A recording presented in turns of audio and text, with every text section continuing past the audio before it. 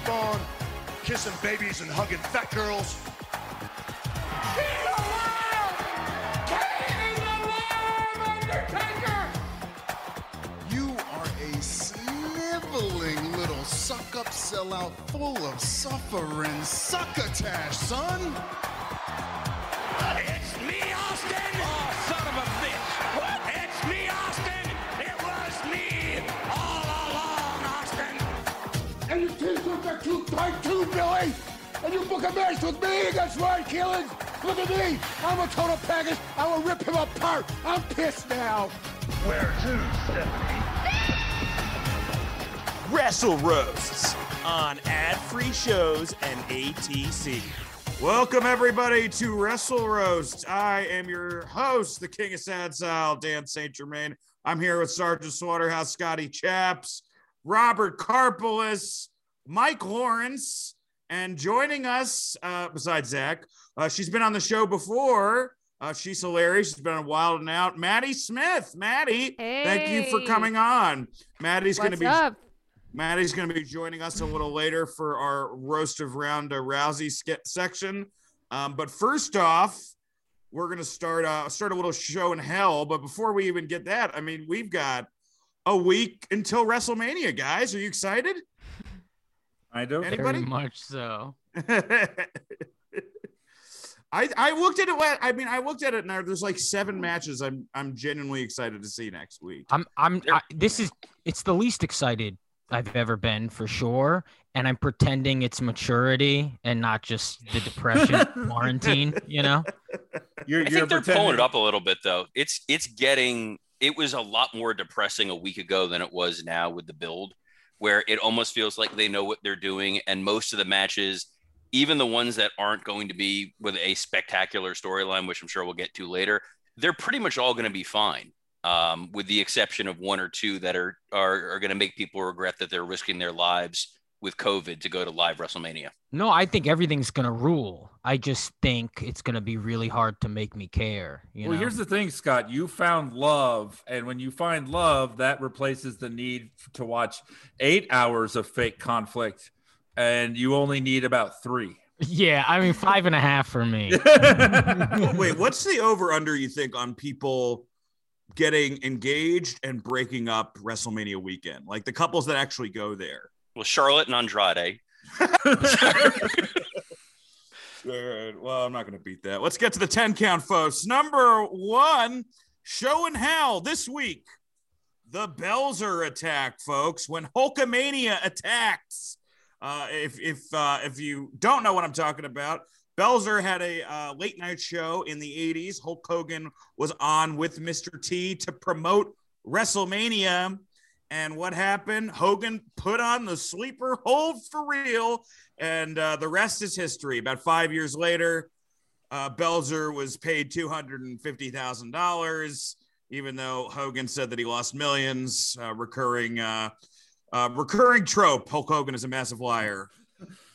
But yeah, it's a pretty wild video. Let's start with Robert. What did you think of this? This was by far one of the best, most uncomfortable things I've ever watched in my entire life. What was great about it was, number one, the fact that Richard Belzer had a talk show for a minute, which I can only imagine was completely unwatchable for a long stretch of time where he's not solving murders.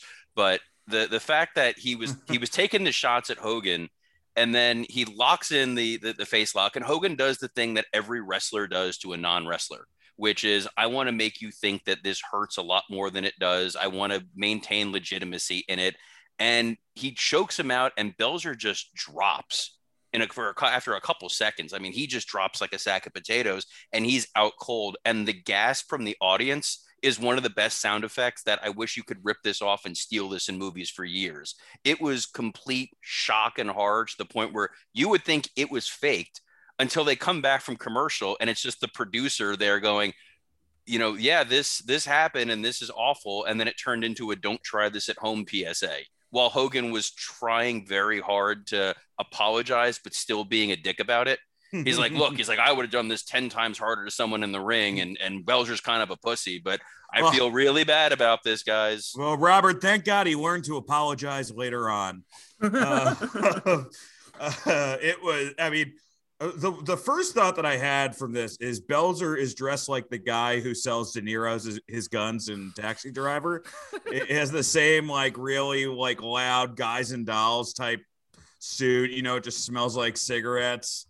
And I did have one hot take from this, and this is that I do think it was harder to be a professional wrestler back then, not because the moves were harder, not because you had to, you know, be on social media as much, but because you had to be in character all the time. And how fucking embarrassing as a grown ass man, like when you're like invited to a place wearing a suit and you've got to pretend you're from parts unknown. That's just so you're just an sad. Animal in a zoo at that point. Yeah. What did you think of breaking this, Scott? kayfabe is like really the idea is just freeing themselves from the shackles.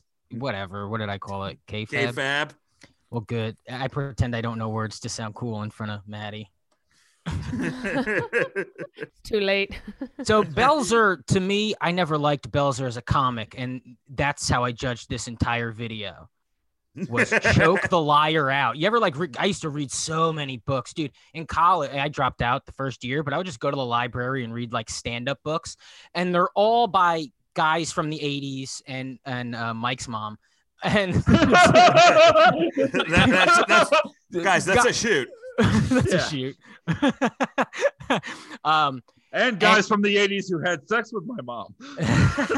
Yeah. And they're all delusional. They're all full of shit. They all stunk. A bunch of cokeheads. And so he was being disrespectful. Hogan just should have lowered him to the ground after he choked him out, I think. But other than that, no foul. I thought he was very, very rude to the Hulkster. And this is a moment in time where it is more fragile. And so you're being a dickhead.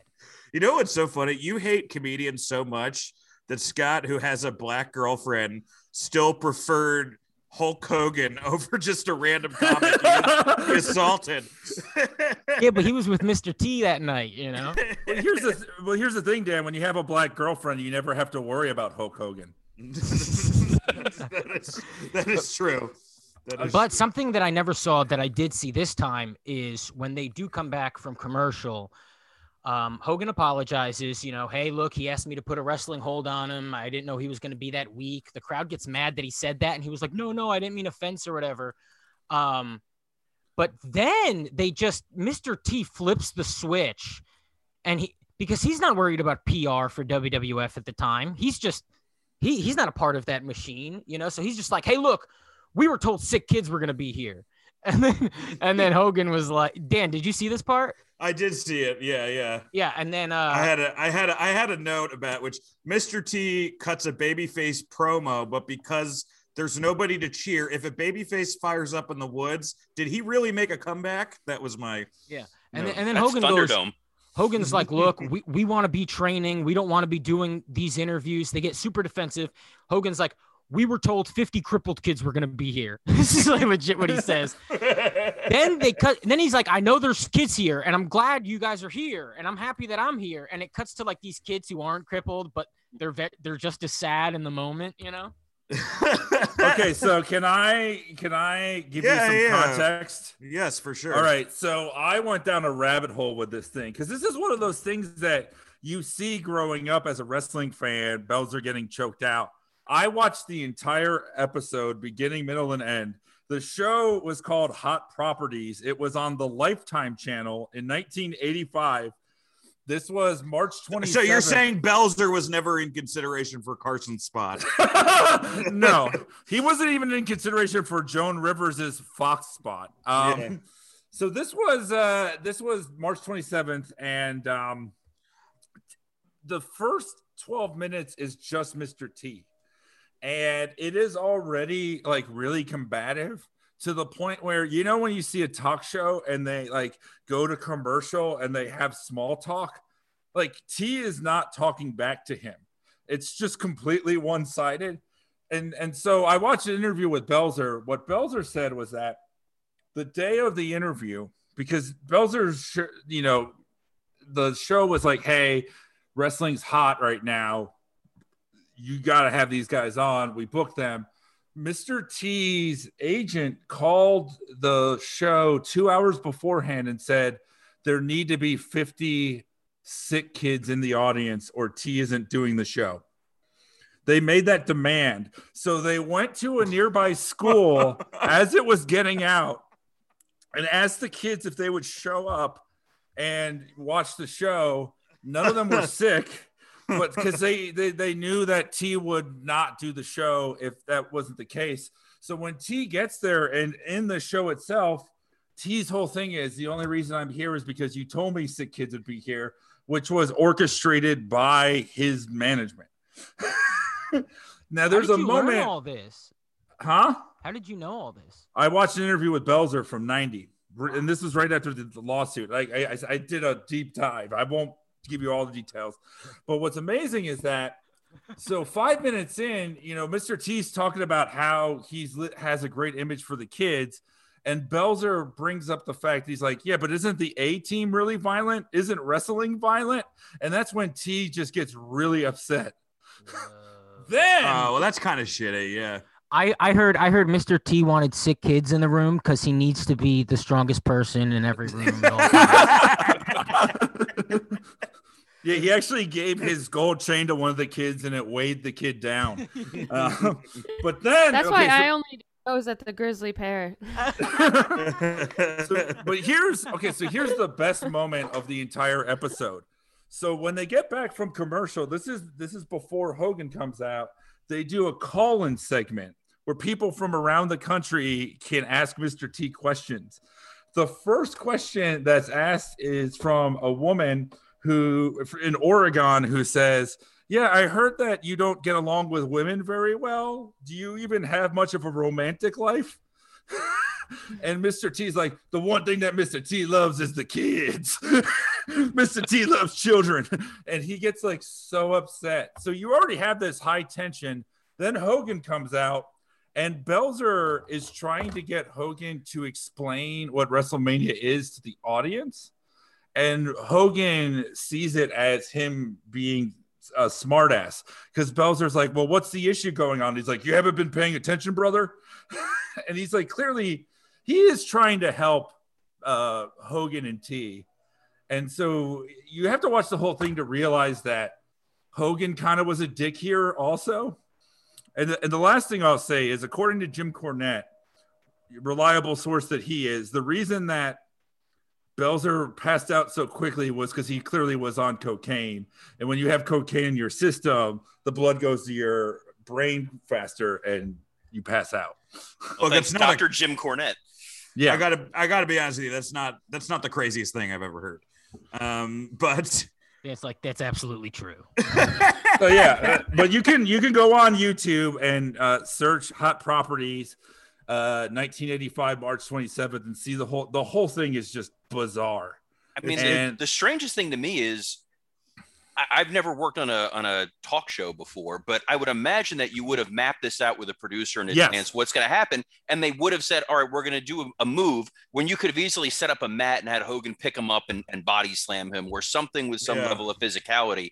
For Belzer to be that risky and just say, oh, I'm going to want you to do something to me now, and it wasn't worked out in advance, I don't know what he thought was necessarily going to happen. Well, Belzer never, this is an interesting fact. Belzer did not write his sets out beforehand. So maybe he thought that this was going to improv. I'm just blaming Belzer. He's the Jay-Z of comedy. He's the Jay-Z of comedy.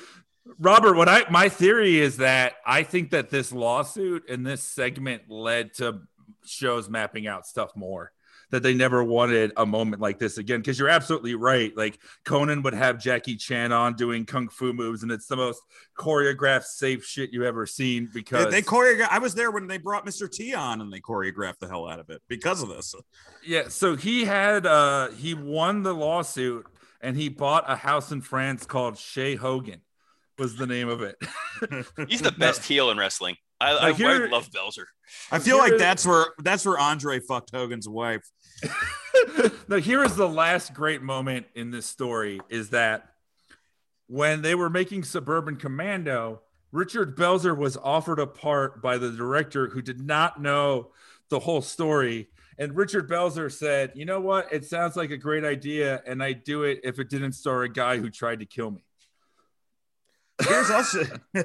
Here's also another thing that and then but here's something that Belzer said. This is verbatim because I saw the clip, because they played the clip of it on the next Belzer episode, next Hot Properties episode.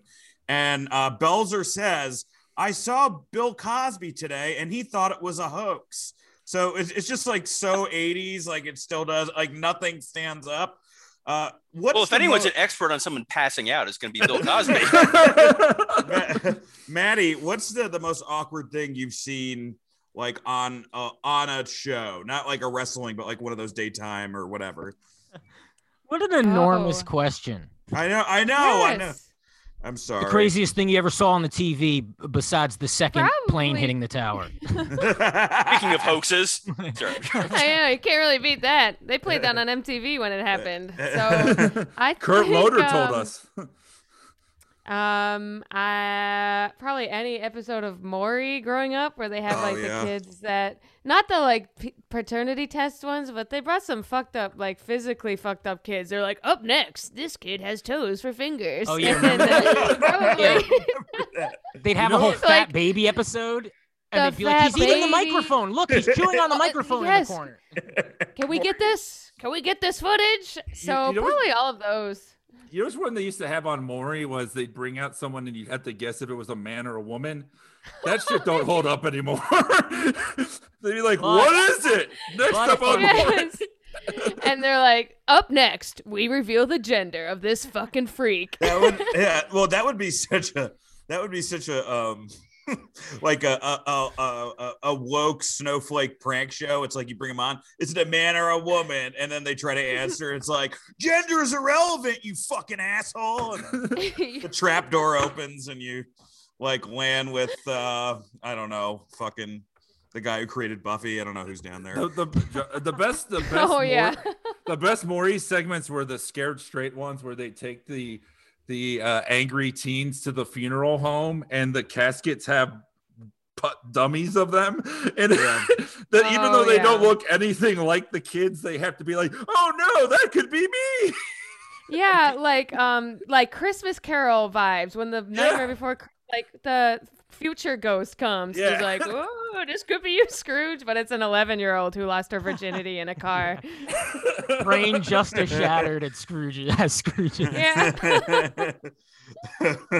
All right, well, let's get to number 2. This is a new segment every week. You've heard of Dark Side of the Ring. Well, this segment's called Bright Side of the Ring. We've done it once before, but it's a little different this time.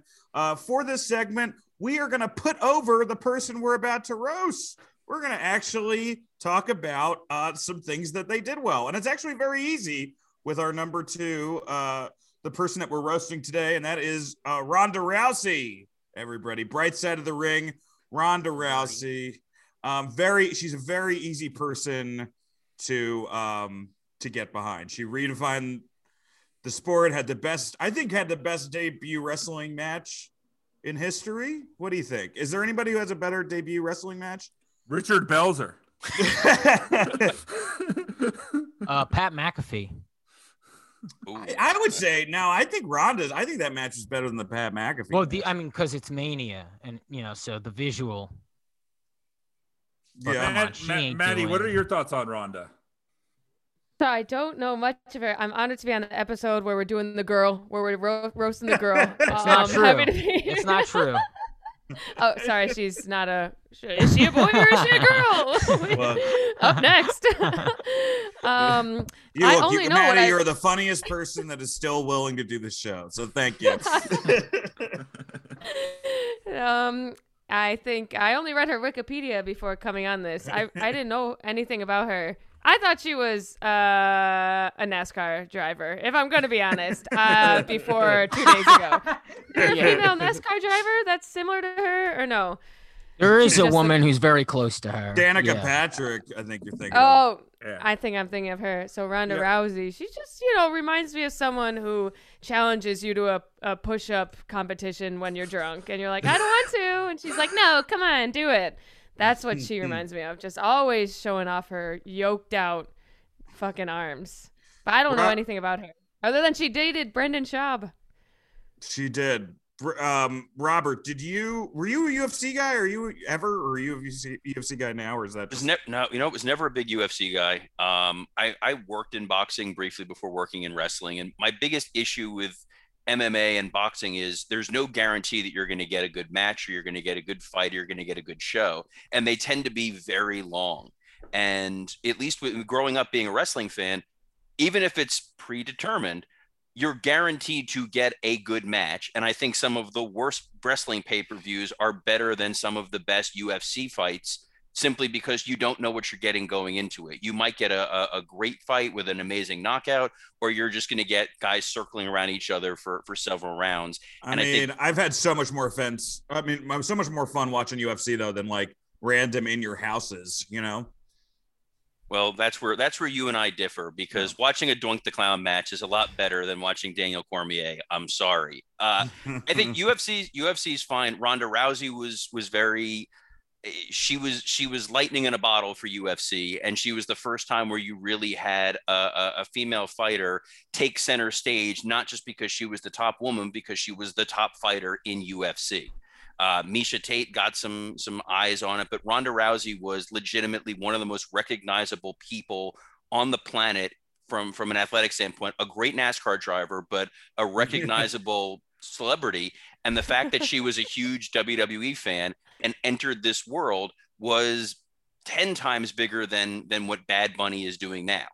I mean, absolutely. And that was huge. So for that and that alone, I have a tremendous amount of respect for Ronda Rousey for loving pro wrestling and saying, this is what I'm going to go do. And she put her heart into it for a year. And like her fights were Tyson fights in the sense that like, that's, it was an event. You bought them. You wanted to see the Ronda fight. You wanted to see who she was going to demolish.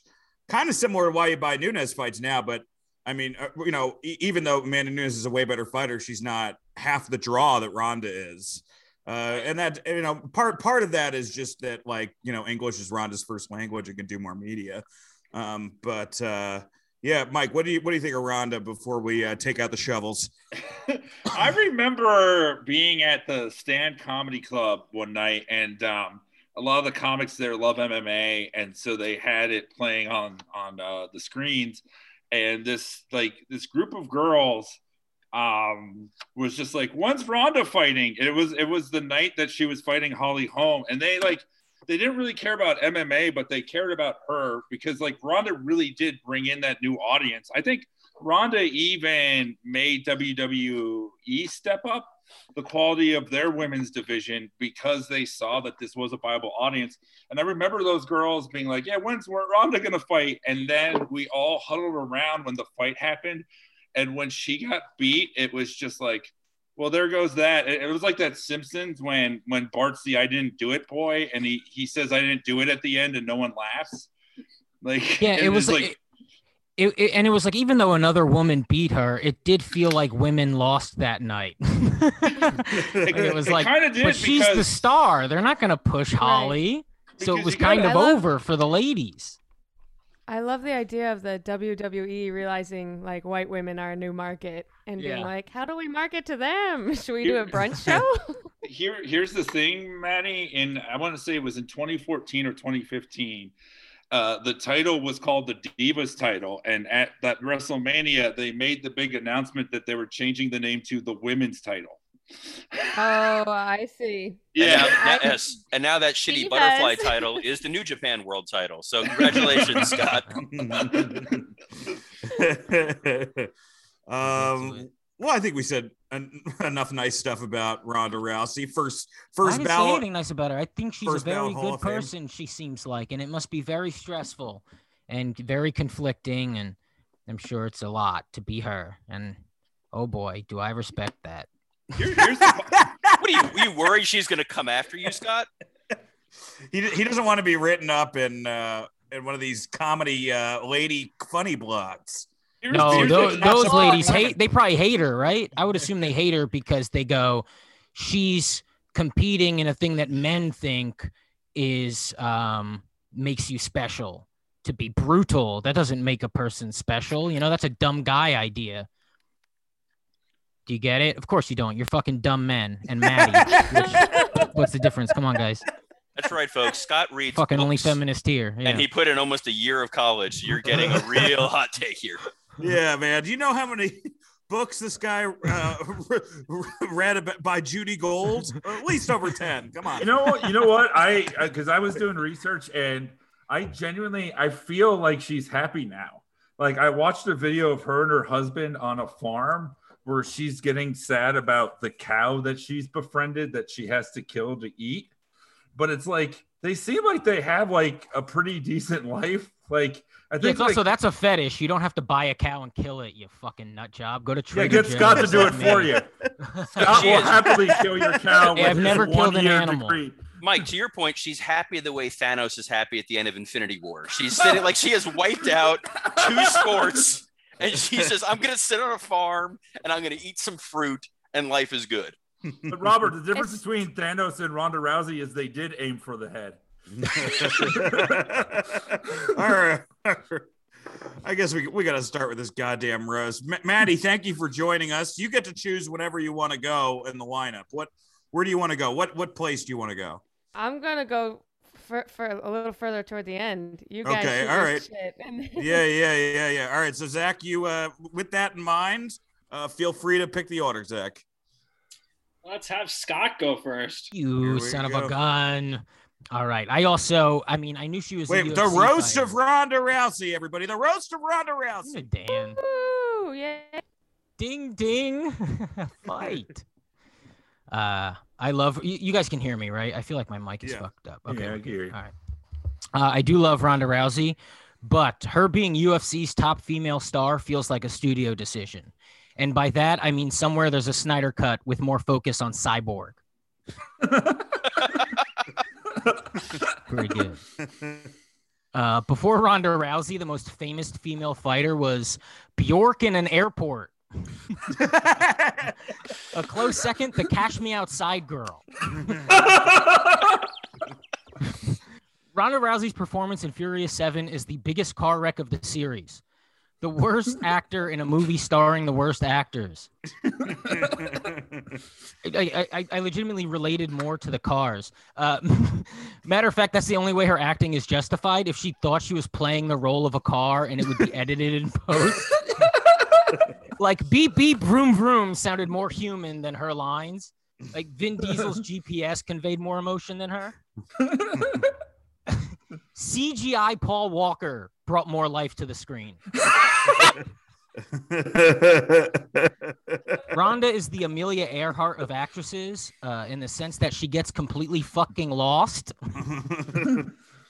After her first UFC loss, the carpets truly did match the drapes. Bloody. I don't know what that means. At home, a triangle choke is when her husband she got punched in the face on her period.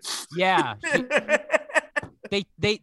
Dana White would time up the UFC fights with her menstrual cycle to get her extra, to get me extra sexist, and that's all.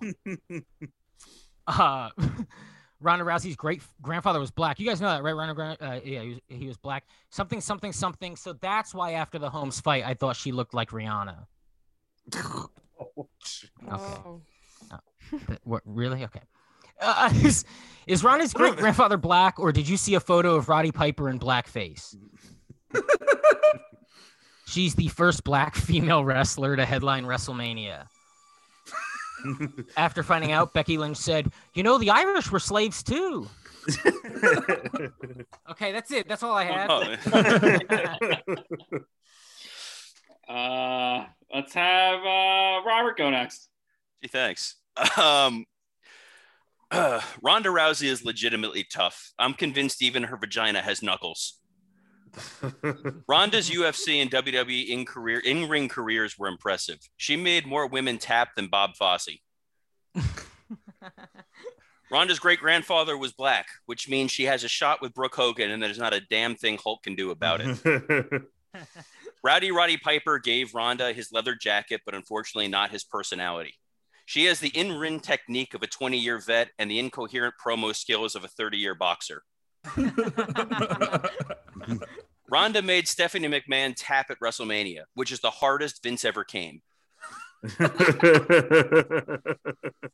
Ronda's husband, Travis Brown, subdued an attacker who tackled Bret Hart at the Hall of Fame. Hart thanked him before spending 20 minutes telling him how his technique was wrong.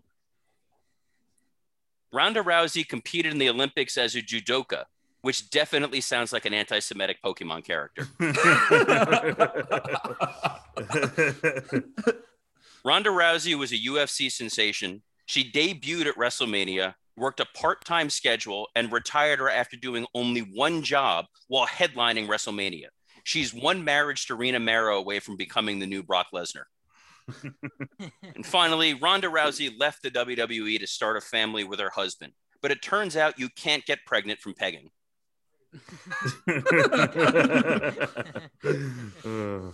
All right, Dan, you're up next. All right, ladies and gentlemen, the roaster Ronda Rousey's. Ronda's mom used to wake her up with arm bars, which proves my theory that behind every great man, there's a great woman, and behind every great woman, there's a CPS caseworker not doing their job. She's the Joe Jackson of giving her daughter CTE. Ronda almost died from an umbilical cord around her neck, which I'm pretty sure is the only way Jerry Lawler can come. She asked Roddy Piper for his nickname, which is nice, but so unnecessary. Sting didn't ask Heath Ledger's parents to let him play the Joker, and not just because he's in hell for Brokeback Mountain. She was called Miss Man in high school, which caused Cyborg to sue her for stealing her gimmick. Then Ronda stole Mama Cass's gimmick in her last two fights when she fucking choked. She went on Ellen to say she's suicidal. Is Ellen the right place for that? That's like going on the Chew to let us know you were molested, and not just because the guy who did it was Mario Batali. She endorsed Bernie Sanders, who believes 99% of the wealth is controlled by 1% of the population, which coincidentally is the percentage of offense she got in with Amanda Nunes. Sometimes I think she's hot as shit. Sometimes I think she looks like Tommy Pickles with fetal alcohol syndrome.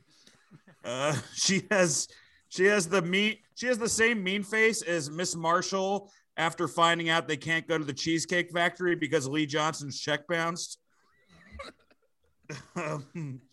If you haven't seen any of Ronda's acting work, all I'll say is she really makes you appreciate the guy that plays Turtle. And her wrestling promos are what would happen if Roderick Strong fucked the brother and There's Something About Mary. She dated Brendan Shaw, but wanted to be with a guy who made her laugh.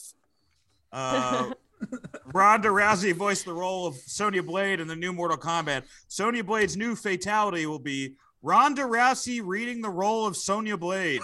I think, Mike, this was your joke, but Ronda's acting style is method in the sense that you have to be a meth head to enjoy it.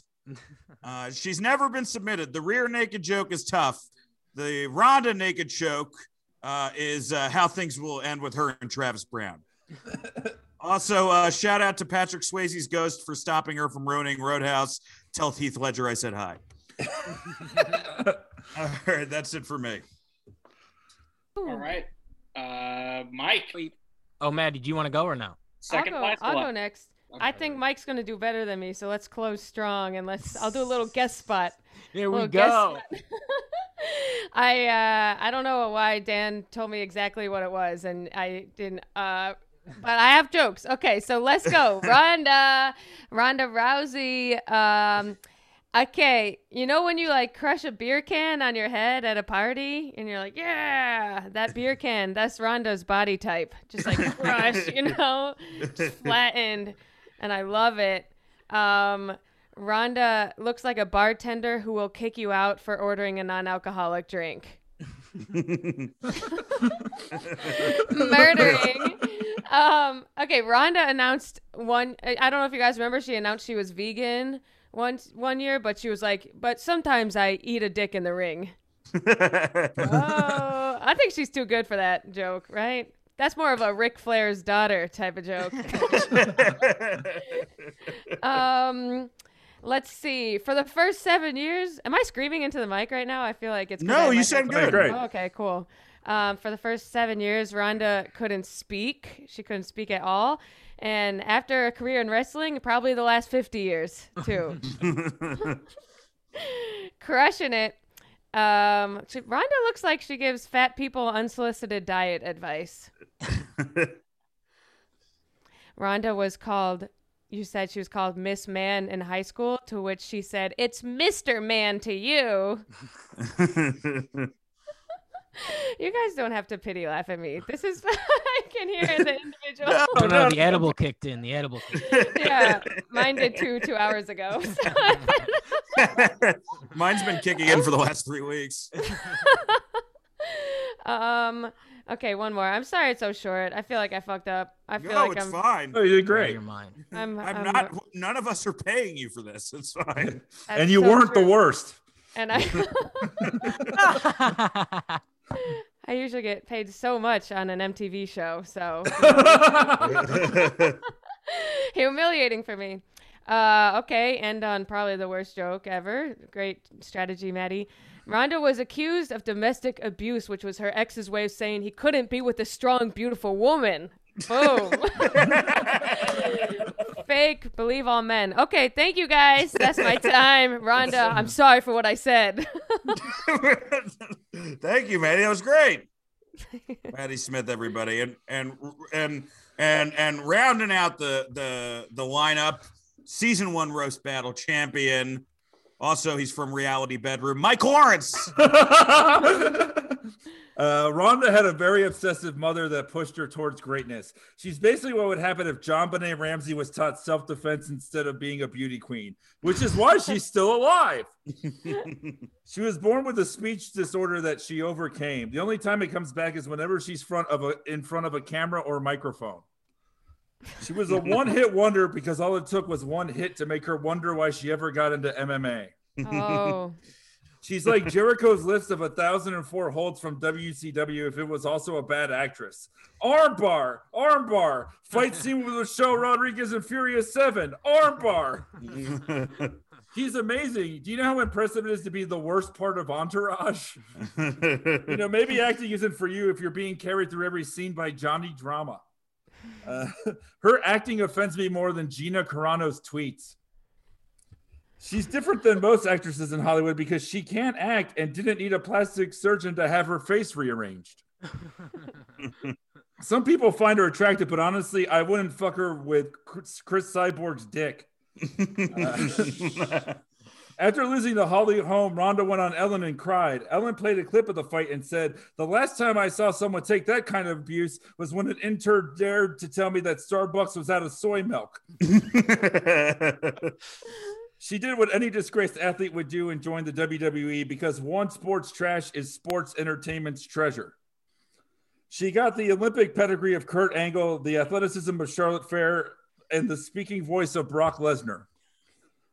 Ronda really thrived in an environment where she could just ask her opponent, "Hey, do you mind not actually kicking me in the face? Okay, thanks." When she got into WWE, she looked the same as she did in her last 2 fights because she had 2 giant black eyes.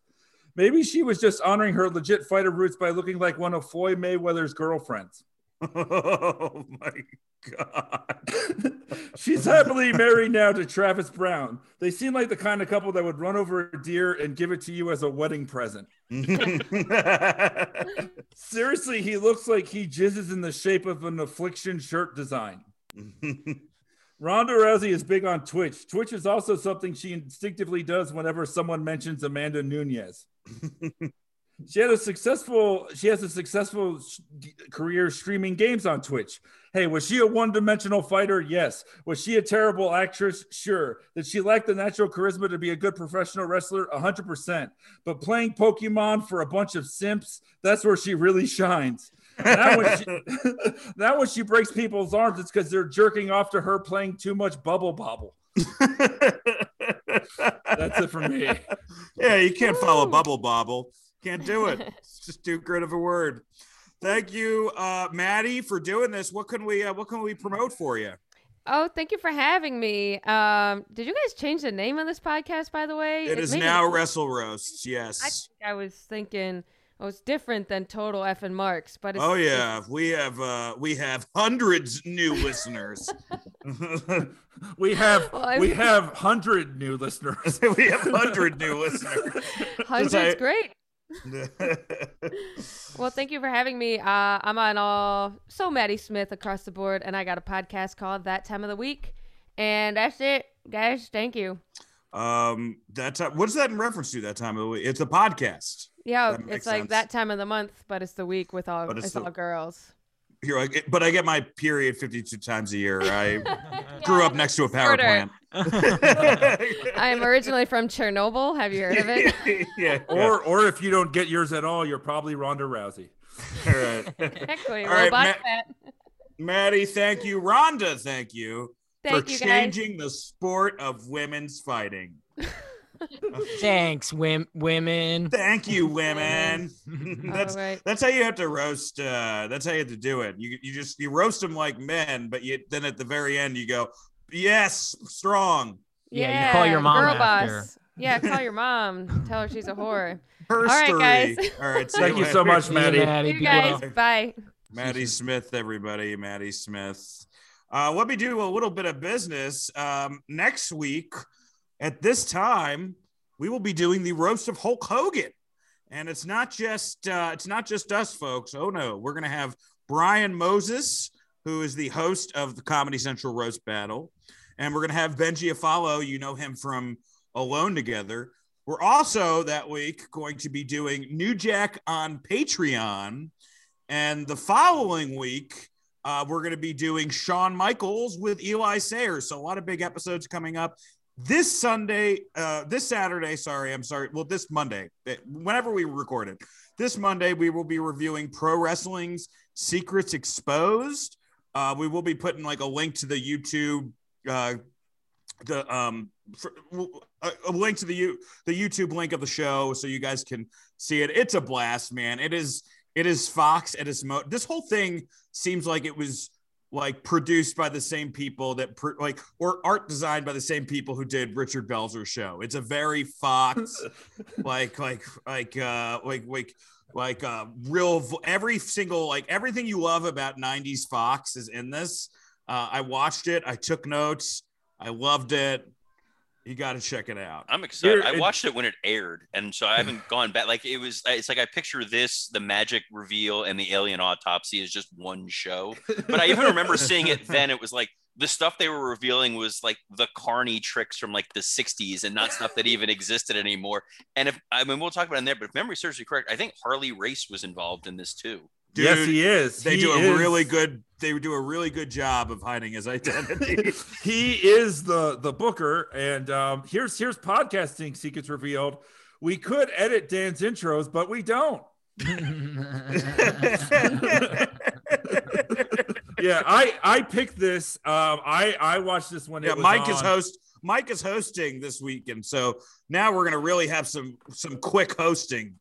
You just wait until how witty this motherfucker is doing this show business. It was 1998, April of 1998. It was raining out. April showers, bring May flowers. Oh, and also as another plug for next week's show, because for Show and Hell, this was one that I threw out there. I was going to plug it earlier on Belzer, but we had to speed up to that Dynamite roast. Was next week we're going to be watching, and I encourage you to watch this in advance. It's Vince McMahon on Letterman promoting SummerSlam. Is one of the best 4 minutes that you will spend next week. I recommend you check it out before we talk about it next week. What year is that? That is 1989, I believe. Oh shit! Oh, I'm excited. So that's no holds barred stuff. I believe that's he's promoting No Holds Barred, and he's promoting the fight.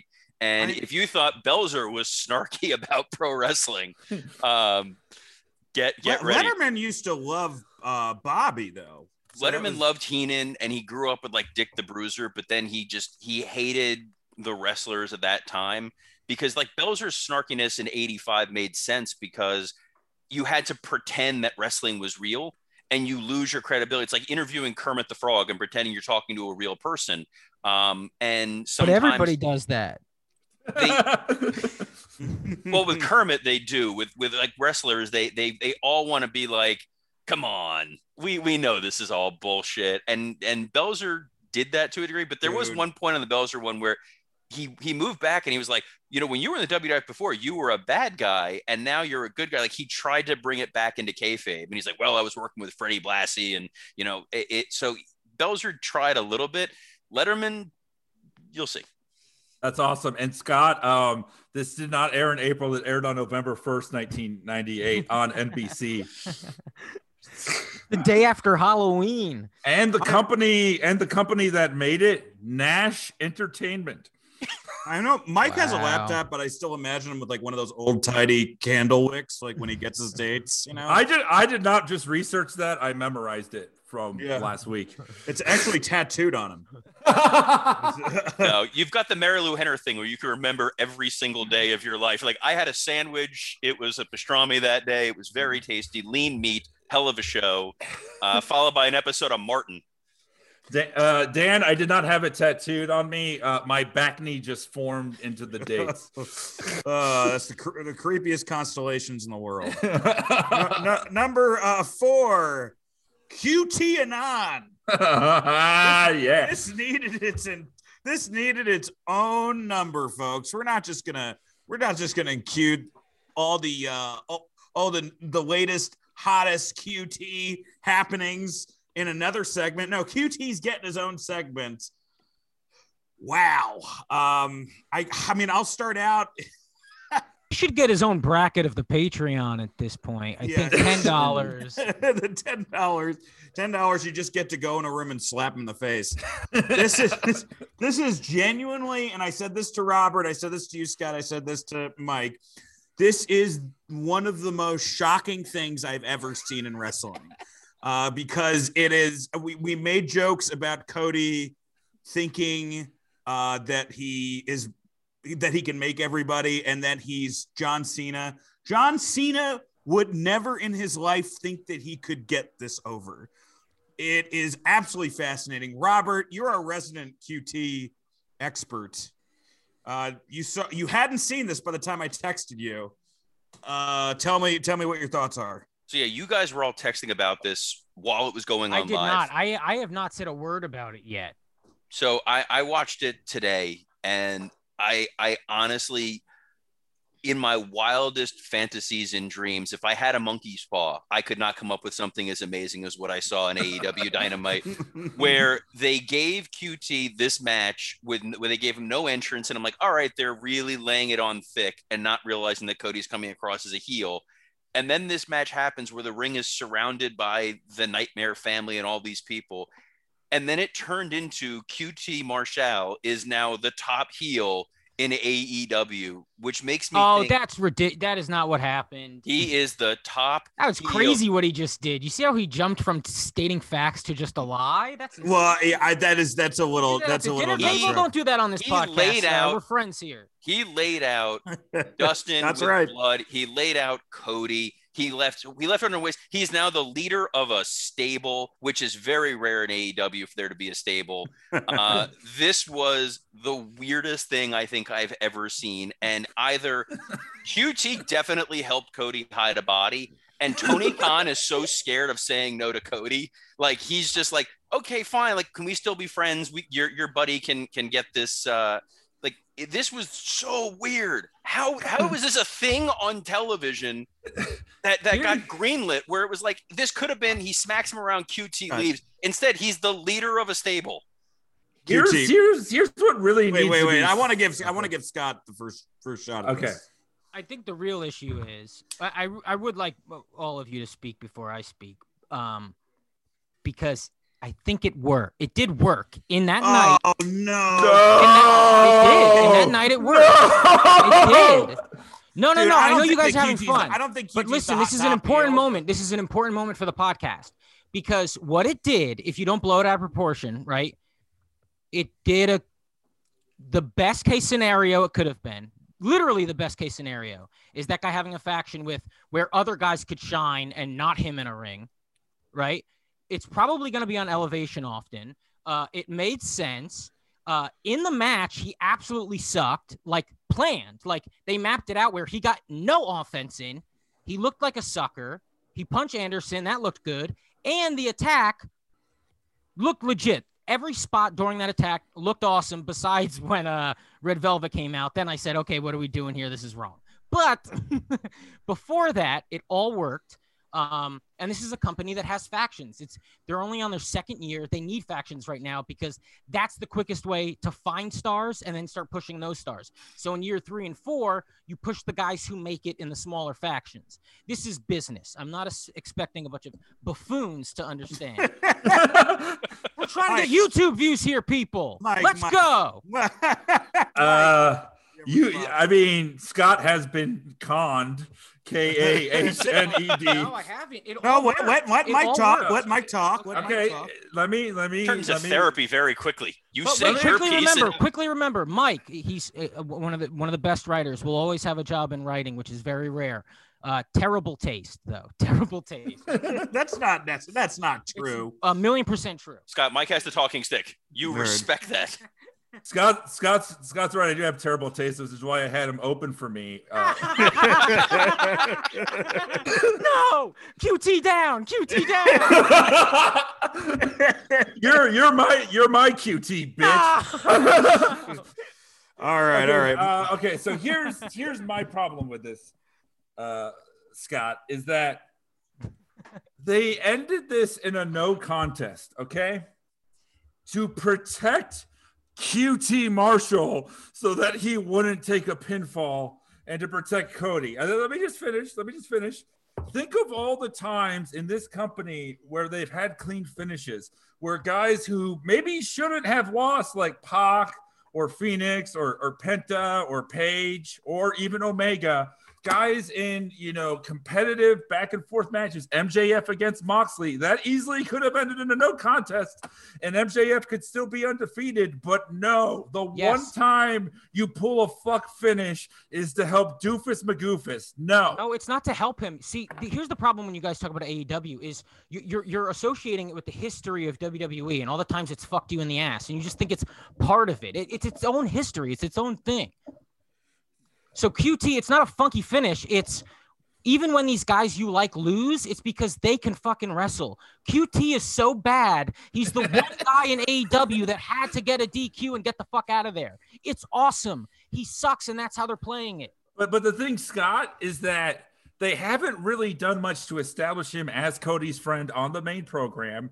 He's definitely been with Dustin a lot more as a tag team. You haven't seen him a lot with Cody, and then like these 3 jabronis that he's in a faction with, you haven't featured them on TV. You had all these Nightmare Family and Factory people in the school. They don't focus enough on it, so I don't give a shit. The reason that we're calling it QTAnon is whether or not there's a conspiracy to push QT Marshall in AEW, or whether or not this is about Cody's ego, or does QT have something more embarrassing on Cody than that neck tattoo? If he does, that's the only, like, here's what I'm saying. There's got to be a swastika on the dick. I think I want to give the floor to Robert for a second, but the one thing I got to disagree with you, Scott, like, I agree with you on the sense that the play wasn't bad. Like, the actual angle itself and how it was constructed was totally fine. It was actually totally fine. The problem was the players. Like, you're giving, and that's not the play, it's the players. You're giving all these guys, like, who we've never heard of besides Dustin and Cody. They're literally trying to give like 8 guys the rub. I don't think it's the rub. I think they're trying to give them an opportunity to shine in a moment. I mean, there's no rub. It's just a cool thing happened. And the moves they delivered looked awesome.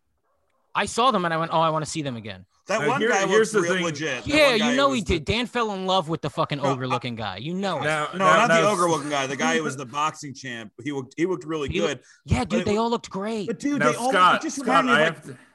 was like a Bizarro Ricky Starks. There was like it just reminded me of like wait, they just did this with the Pinnacle a couple weeks ago and it was awesome. Like, why does this segment need to? Well, they didn't every do it week with the Pinnacle. Dan, they do this more with like the Nexus. Pinnacle 15 minutes after this segment. I just feel like, okay, they didn't. Okay, you're right. It wasn't the same thing as the Pinnacle, but I think it should have been definitely farther apart as far as both of those angles. No. Well, no, because here's the thing: you kill it quick. That's the best thing about QT's feuds. They don't end at fucking Double or Nothing. Please, God, don't end at Double or Nothing. You just jinxed it. So it seems more acceptable. It's not the rub. It's you're giving these guys more shine, and let's see who comes out of it. It's really smart. I think there should be more factions. And also, There's way too many guys that are trying to get shine within this one show, Scott. I know we're not going segment by segment, but well, it's all they have right now. And they're doing a great job. I mean, are you exhausted when you watch it, or do you love it? Because I'm pretty sure they had an awesome show last night, and nobody complained. Scott, the second hour was fantastic. The QT Marshall stuff was the QT versus Cody will main event because nothing is also in the title. It'll be Double and Nothing. Yeah, Double and Nothing. Bunch of tag matches and then this thing. You're busy trying to promote like Cesar Bononi and that whole group of nobodies in one segment. Then not only one stable of no one's coming out of this, but two, because there's also Billy Gunn's Random Children and whoever else is part of the Nightmare family and who's not part of the Nightmare family. There's 800 stables. I get why you need stables. I don't get why you need 800 people on your TV. The payoff, Scott, to your point, this is the best that this story could have gone with QT Marshall. The problem is I don't want to see it on TV again. And AEW, good, bad, or indifferent, there's rarely segments where it's like, I really don't want to fucking watch this. There's a lot of that on Raw. In the whole Sheamus Drew friendship story was, I want to fast forward through this. I don't care. Very rarely am I watching AEW where I don't care. It's usually a strong emotion one way or the other. This is as bland and forgettable as QT.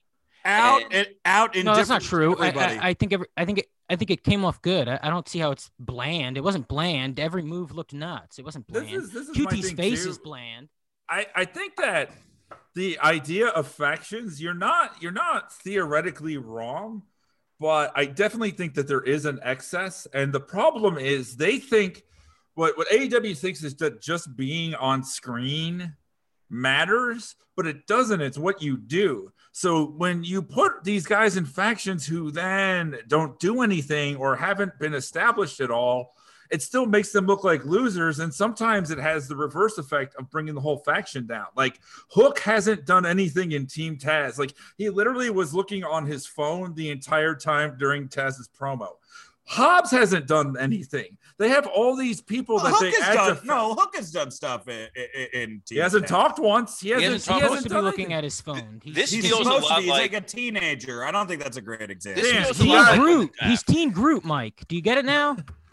Right. Yeah, This feels like when word. WWE when they had the Disciples of Apocalypse, Los Boricuas, and the Truth Commission, and you couldn't name who any of these guys were. It was just, we have people on TV and we're hoping someone's going to get over, when they have talent that they should be focusing on and putting forward. And instead they're wasting valuable TV time on the QT crew. And we're going to see them for the next several weeks. I don't really care the story of, Aaron Solo or whatever his name is. I'm sure he's got a tremendous backstory.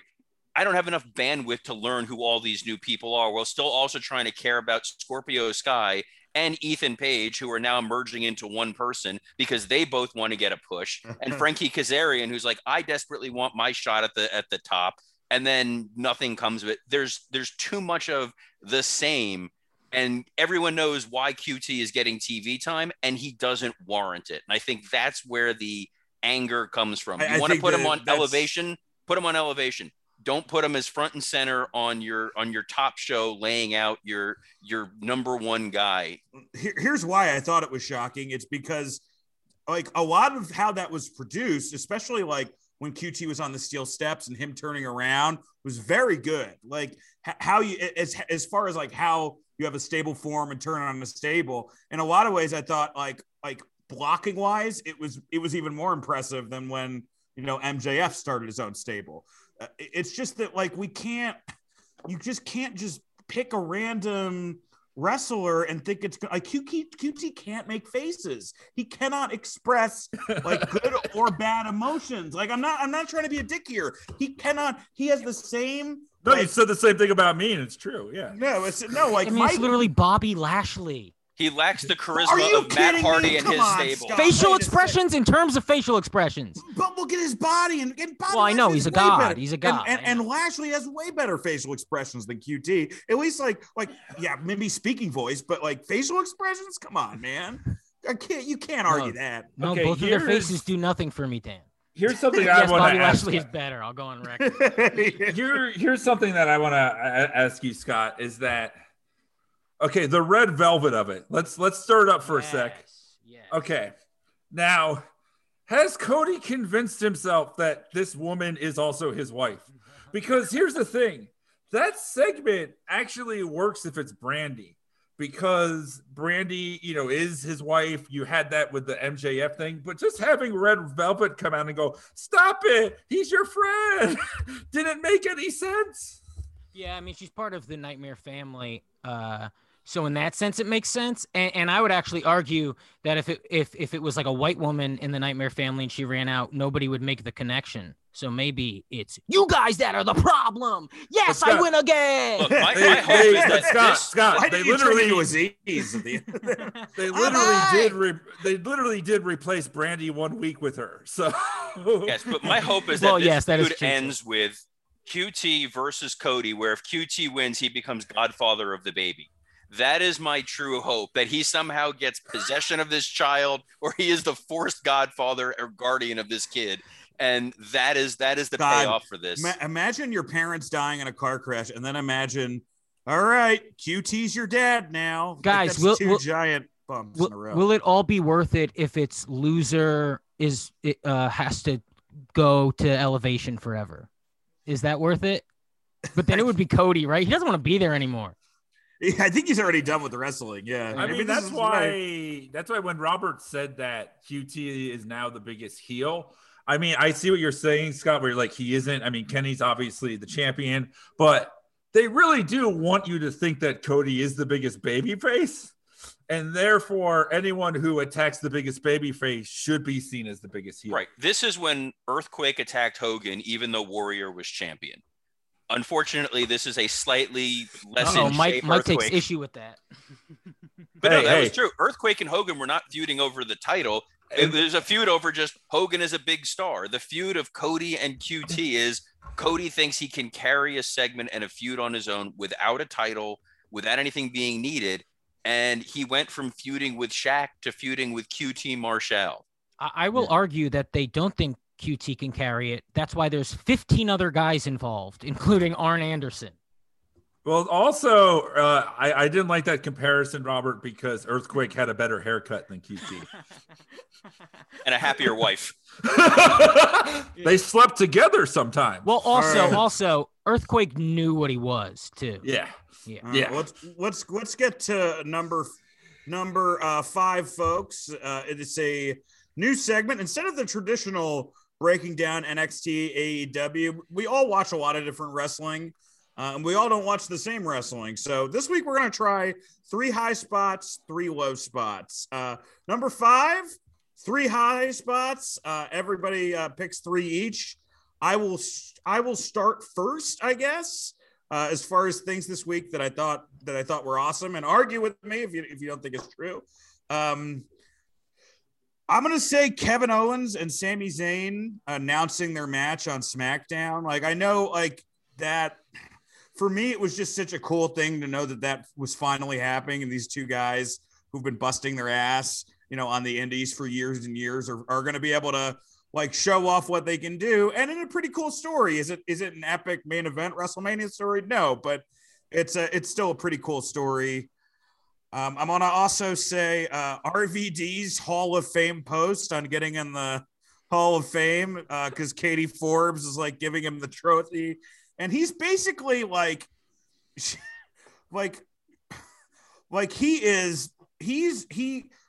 made it as a wrestler, and I guess he's just now trying to become a softcore porn star. Like, I'm not really sure what the thing is, but look, I was a huge Rob Van Dam fan, and I was pumped to see it.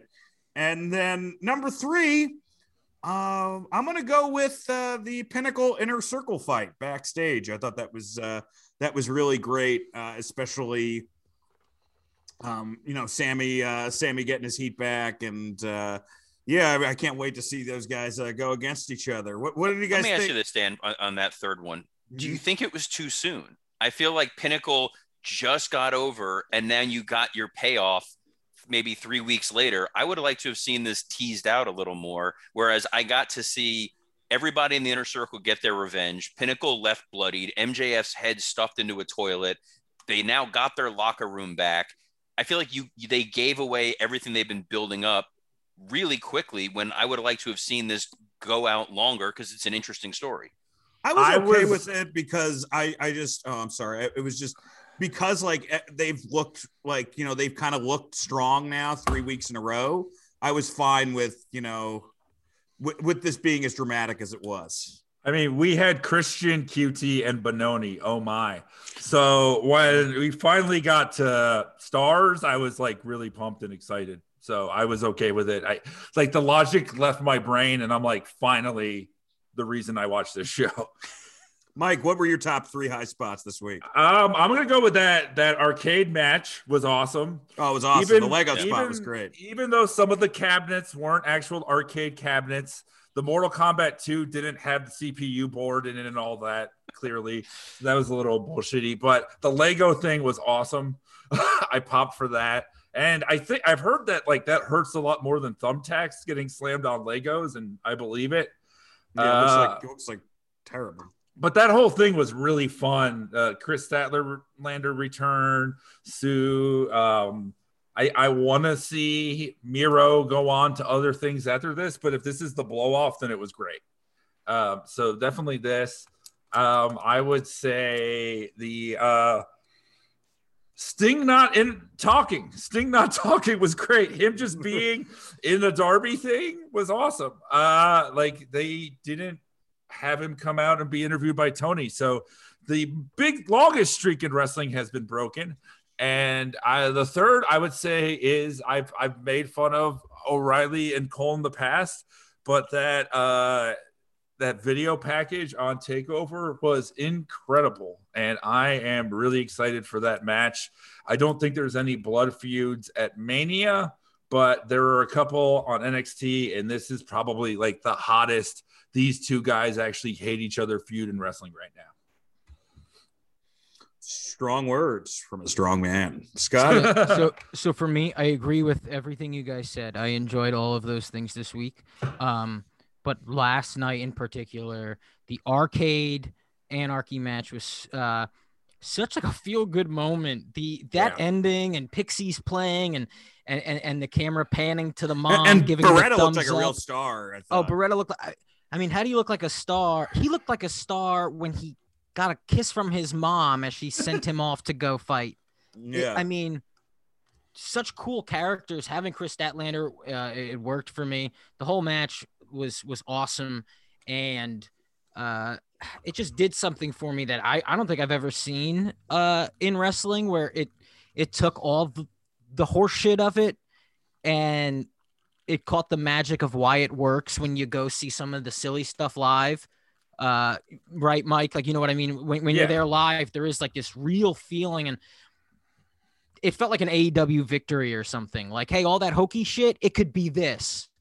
Not hokey, but goofy shit. And that's that we're not reviewing all of Dynamite, but that's a real credit to the company, and something I really love about them is that you can have that women's match from 2 weeks ago where they fucking kill each other and they're a blood-soaked mess, and then you could have this goofy thing. They're both main events, and they both work for entirely different reasons. They worked in Shivani's line about taking the chairs. That's 20,000 tickets. They treated it somewhat straight, which I liked. Shivani talking about the Legos, and then he's like, I remember those from the 90s or whatever, and then he goes, with a bunch of little brats. He had a flashback. My favorite line is when he goes, not the Galaga machine. But the Pinnacle Inner Circle thing, I thought it was shot so well. Popped like crazy for it, did not expect it. part of me was like, should they have done it in front of the crowd? But then you go, well, there's no real crowd there, so why not make it look really cool? And they did make it look really cool. I thought that ruled. And then the trios match, whoa. There was moments in that match where I was like, this is the most fun I've had watching wrestling this year. And Phoenix, did you see when Carl Anderson booted Phoenix and Phoenix went to do a backflip, but landed on the tip of his head? It's insane. Yeah, I'll try to find a GIF of it and I'll post it on the Wrestle Roast Twitter. It looks like a video game insane. glitch. It looked like a glitch in a video game. And there's a lot of moments. I mean, just insane moments in that match. And part of the reason I like trios matches so much when they are this fun is, and maybe it does kind of spoil wrestling for some, but they're sitting in the back just coming up with fun ideas, taking the best ideas, being creative. It's really cool to just see 6 guys go, this is what we decided to do, because you don't really get that in other places. So yeah, all 3 are AEW moments. All 3, well, obviously, yeah. Robert, it was a great show. I'm truly shocked that all 3 were AEW. But it was a great show. It was a great. The second hour was fantastic. The first hour was fantastic too. It's just you guys are, Look, I think the Kazarian Christian match was a very good match. It was just, that's what they do. They have very good matches that don't light the world on fire. Which is why wrestlers love Christian and the audience is kind of all right. Number 1 for me, high spot, was Orange Cassidy's Pixies theme song. I absolutely love that AEW does this. I used to love this shit in ECW when the guys come out to real music. It fits so well for Orange Cassidy. Obviously, I love that song. It suits him so well. And it's something where you watch it, and then when you hear some of the songs that the other wrestlers come out to, you realize these are Mickey Mouse and these are made in a studio and they kind of sound terrible, versus this theme song felt authentic. And I can't wait for this to be in front of a live crowd more than the Jungle Boy song, because I think the audience is going to do a really cool sound effect to this, and it's going to add to the Orange Cassidy presentation because he is their Undertaker. So that was high spot number 1. I'm trying not to repeat because I had number 2 is that Cole O'Reilly video package, which was really well done if you haven't seen it.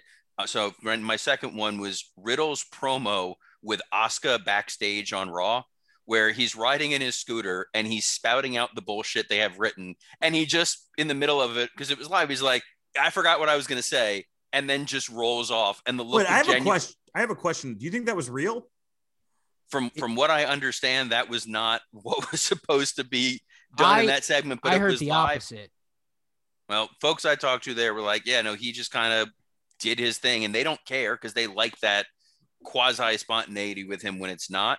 But it came across genuine, where a lot of stuff that he says, especially, sounds like it's scripted by someone who has never been around someone who's done drugs before. Robert, you don't think that sounds like total horseshit, that they like him that much that he could forget his lines and stare into the camera and say, fuck this show, essentially? No, it was planned. He didn't say fuck this show. I don't think that moment was. Dude, he stared into the camera. It's insane. It was planned. He's a stoner and they don't know how to write it.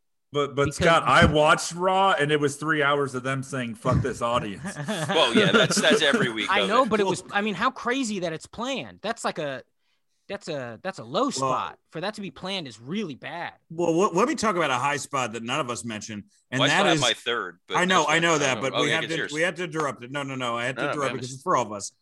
Titus O'Neil announced the roast of Hulk Hogan on Monday Night Raw. If you guys hadn't seen it. It was pretty nuts. Anyway, keep going around it. Yes, that was a great botch. I think that my third high spot, it was a small moment. It was from SmackDown. It was Roman Reigns backstage with Jey Uso and Paul Heyman when he was talking about how they needed to bring Adam Pearce to him. And he basically acknowledges, as the world champion, he has all the power. And he's just like, what are they going to do? Fire me? And it's always cool within the confines of wrestling, within the world of kayfabe or kayfab, as Scott would call it, when they actually acknowledge, like, oh, I'm the Universal Champion. I'm the guy headlining their show. They can't touch me with this bullshit, so I can get away with whatever I want. And it was a great heel moment, and it was really subtle, and it was really well done. Hey, Dan? I already told my top 3. Oh no, there was something I wanted to do that I forgot to, which is that, you know, we have a Twitter at Wrestle Roast, and that's right. Yeah, I asked yesterday when we were watching the QT segment, I asked some of our fans for what their name for the QT stable should be. And I figured we'd read some of those. If that's absolutely. Yes, absolutely. Okay, so the Hank Bermuda loves ZSJL said de-evolution. Ken Hanley's bad tweet said the worst business. Adrian said the boar with 2 R's. I like the boar. Yeah. Bud Hoagie said the fart foundation. That's a real Doug Hoagie thing to say, by the way. That's extra funny with Doug Hoagie. Yeah. Hoagie's like, hey, how about we throw a fart in there, right? Joseph Burton said the Nightmare to Watch Factory. And Clay Davis said NW, oh no. I think that's the winner. But, yeah. oh no. So yeah, you know, fans like us on iTunes and all that, and interact with us on Twitter. It's fun. You guys are hilarious. Yeah, I'm going to be live tweeting on Raw, and I'm going to be live tweeting this Friday on SmackDown. And Mike is going to be live tweeting on next Wednesday. So for Dynamite. So check it out, guys. Zach, is there any high spots that we missed before we get to the low spots for you? No, I think you guys got it.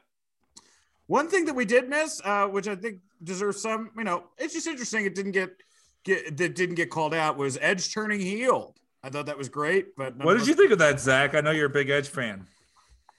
Oh no, he's a heel now. I loved it. Obviously he's the best. He's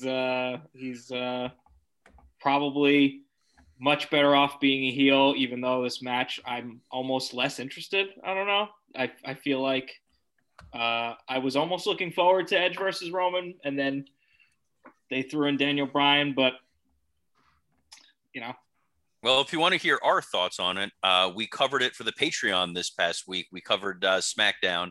So if you are a Patreon member or considering being one and you want to hear our take on the Edge heel turn, the main event of Mania, and all the other good stuff on SmackDown, sign up for the Patreon before New Jack kills us. Yes, next week's Patreon will be New Jack. And we're also going to be reviewing NXT TakeOver Stand and Deliver. So it'll be a breakdown of both of the nights there and the roasted New Jack. And is there any better face, Zach, than when Edge gets angry and his eyes bulge? It's pretty amazing to me. It's a great still. Great still. All right, let's get to the low spots. Mike, what are your 3 low spots of the week? So I watched 2 hours of Raw. Oh God. And so it'll all be from here. And I know I'm taking stuff off the table for everybody.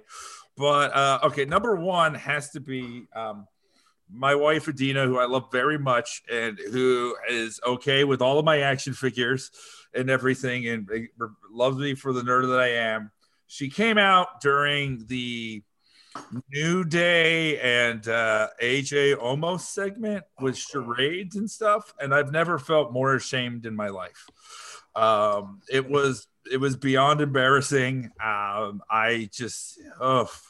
It was that segment rough, man. That segment was rough. That segment was so long and rough.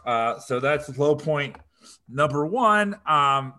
Number 2, I know that a lot of us will probably have this, and you guys could talk about it further. The breaking up of the Hurt Business, I think, is a terrible idea, especially right before Mania. I thought that the 4 of them as a unit was great. I think they were one of the best things in the company, and there was no reason to do that. And I would say the third low point would be, the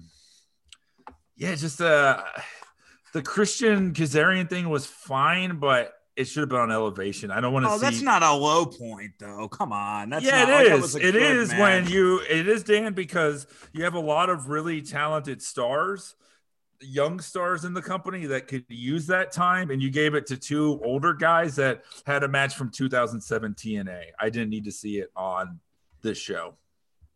I will say, My opinion of that match is also like the same criticism that has haunted Christian his entire career, which is, man, Christian made Frankie Kazarian look great. You know, like by the end of the match, I was like, man, Kaz is a big star. I mean, it was like this would be the best match on Velocity. Yes, this definitely. It was the great Velocity match. It's the best meal at Carrabba's. It's just like when you have that trios match, you have that arcade match, and those were so fun and energetic. And I would have opened with one of those instead of this kind of slog. Scott, I don't know. It was like a delicious sundae, so you're arguing over like layers of things. It was fine. It complemented this stuff. I liked the sundae, and it's Christian. It's his first match in 7 years, and they put it up top. They said, "Hey, let's get it over with." I mean, you should be happy. It was 16 minutes, man. It was the longest match. Frankie Kazarian. It is a sundae made with Breyer's ice cream. Cool. See, I don't even get that reference. I love Breyer's ice cream. You like fancy or something? Scott likes What's matches happening? where someone goes for a kill switch 11 times before finally hitting it. Scott was a Blue Bunny family growing up, so whenever they got Breyers, it was a treat. I have Blue Bunny in my fridge right now. Of course you do. I do. I definitely have some Blue Bunny in there. Snakes eat Blue Bunny. All right, who's Mike? You're done. Did you mention all your low points? That was it.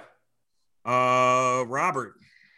So I also had the breaking up of the Hurt Business, but more specifically, the aligning Lashley with Corbin, just because the whole reason why they broke up the Hurt Business is because they're really now starting to get genuinely concerned that the audience is not going to cheer Drew.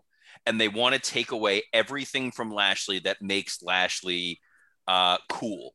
So Lashley is now paranoid. He's now putting out this bounty on Drew's head. We want to get rid of the guys from the Hurt Business because the audience likes the Hurt Business. And they literally like, who does the audience hate the most? Oh, Baron Corbin. We'll make him part of this now. And he's not boo heat. He's go away heat. And I think it's going to tarnish what is potentially a really good match. So I think that was a huge low spot for me. My second low spot, and it's interesting you mentioned this in a positive light, Dan, was the camera work on the QT Marshall heel turn. This was a pre-taped show, and they missed the first chair shot when I think it was Aaron Solo, like they lay him out for this dramatic moment. And there was I didn't know it was pre-taped. I don't think it was pre-taped. I think last week was pre-taped.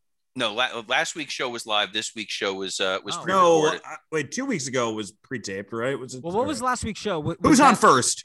No, that was Pinnacle's speech. That was pre-taped last week. There was Pinnacle's, but last night's show was not live, but they could have gone back and fixed that moment, and they didn't, and that was kind of annoying. Even if they didn't, and they just left it as is. You know what's going to happen. You know where to keep the camera. You didn't need to cut to QT. You needed to cut to the surprise of the group attack.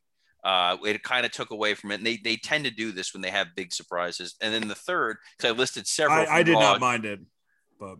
So the third, just to be safe, so I listed a bunch of stuff from Raw, was the Braun Strowman report card promo that Shane McMahon cut. Yeah. And where I felt the worst is that there was a graphics team and producers who had to work on making this report card, writing out all the comments that were on the report card, getting it uploaded, and having it approved by Vince, who I'm sure sent it back at least twice with revisions.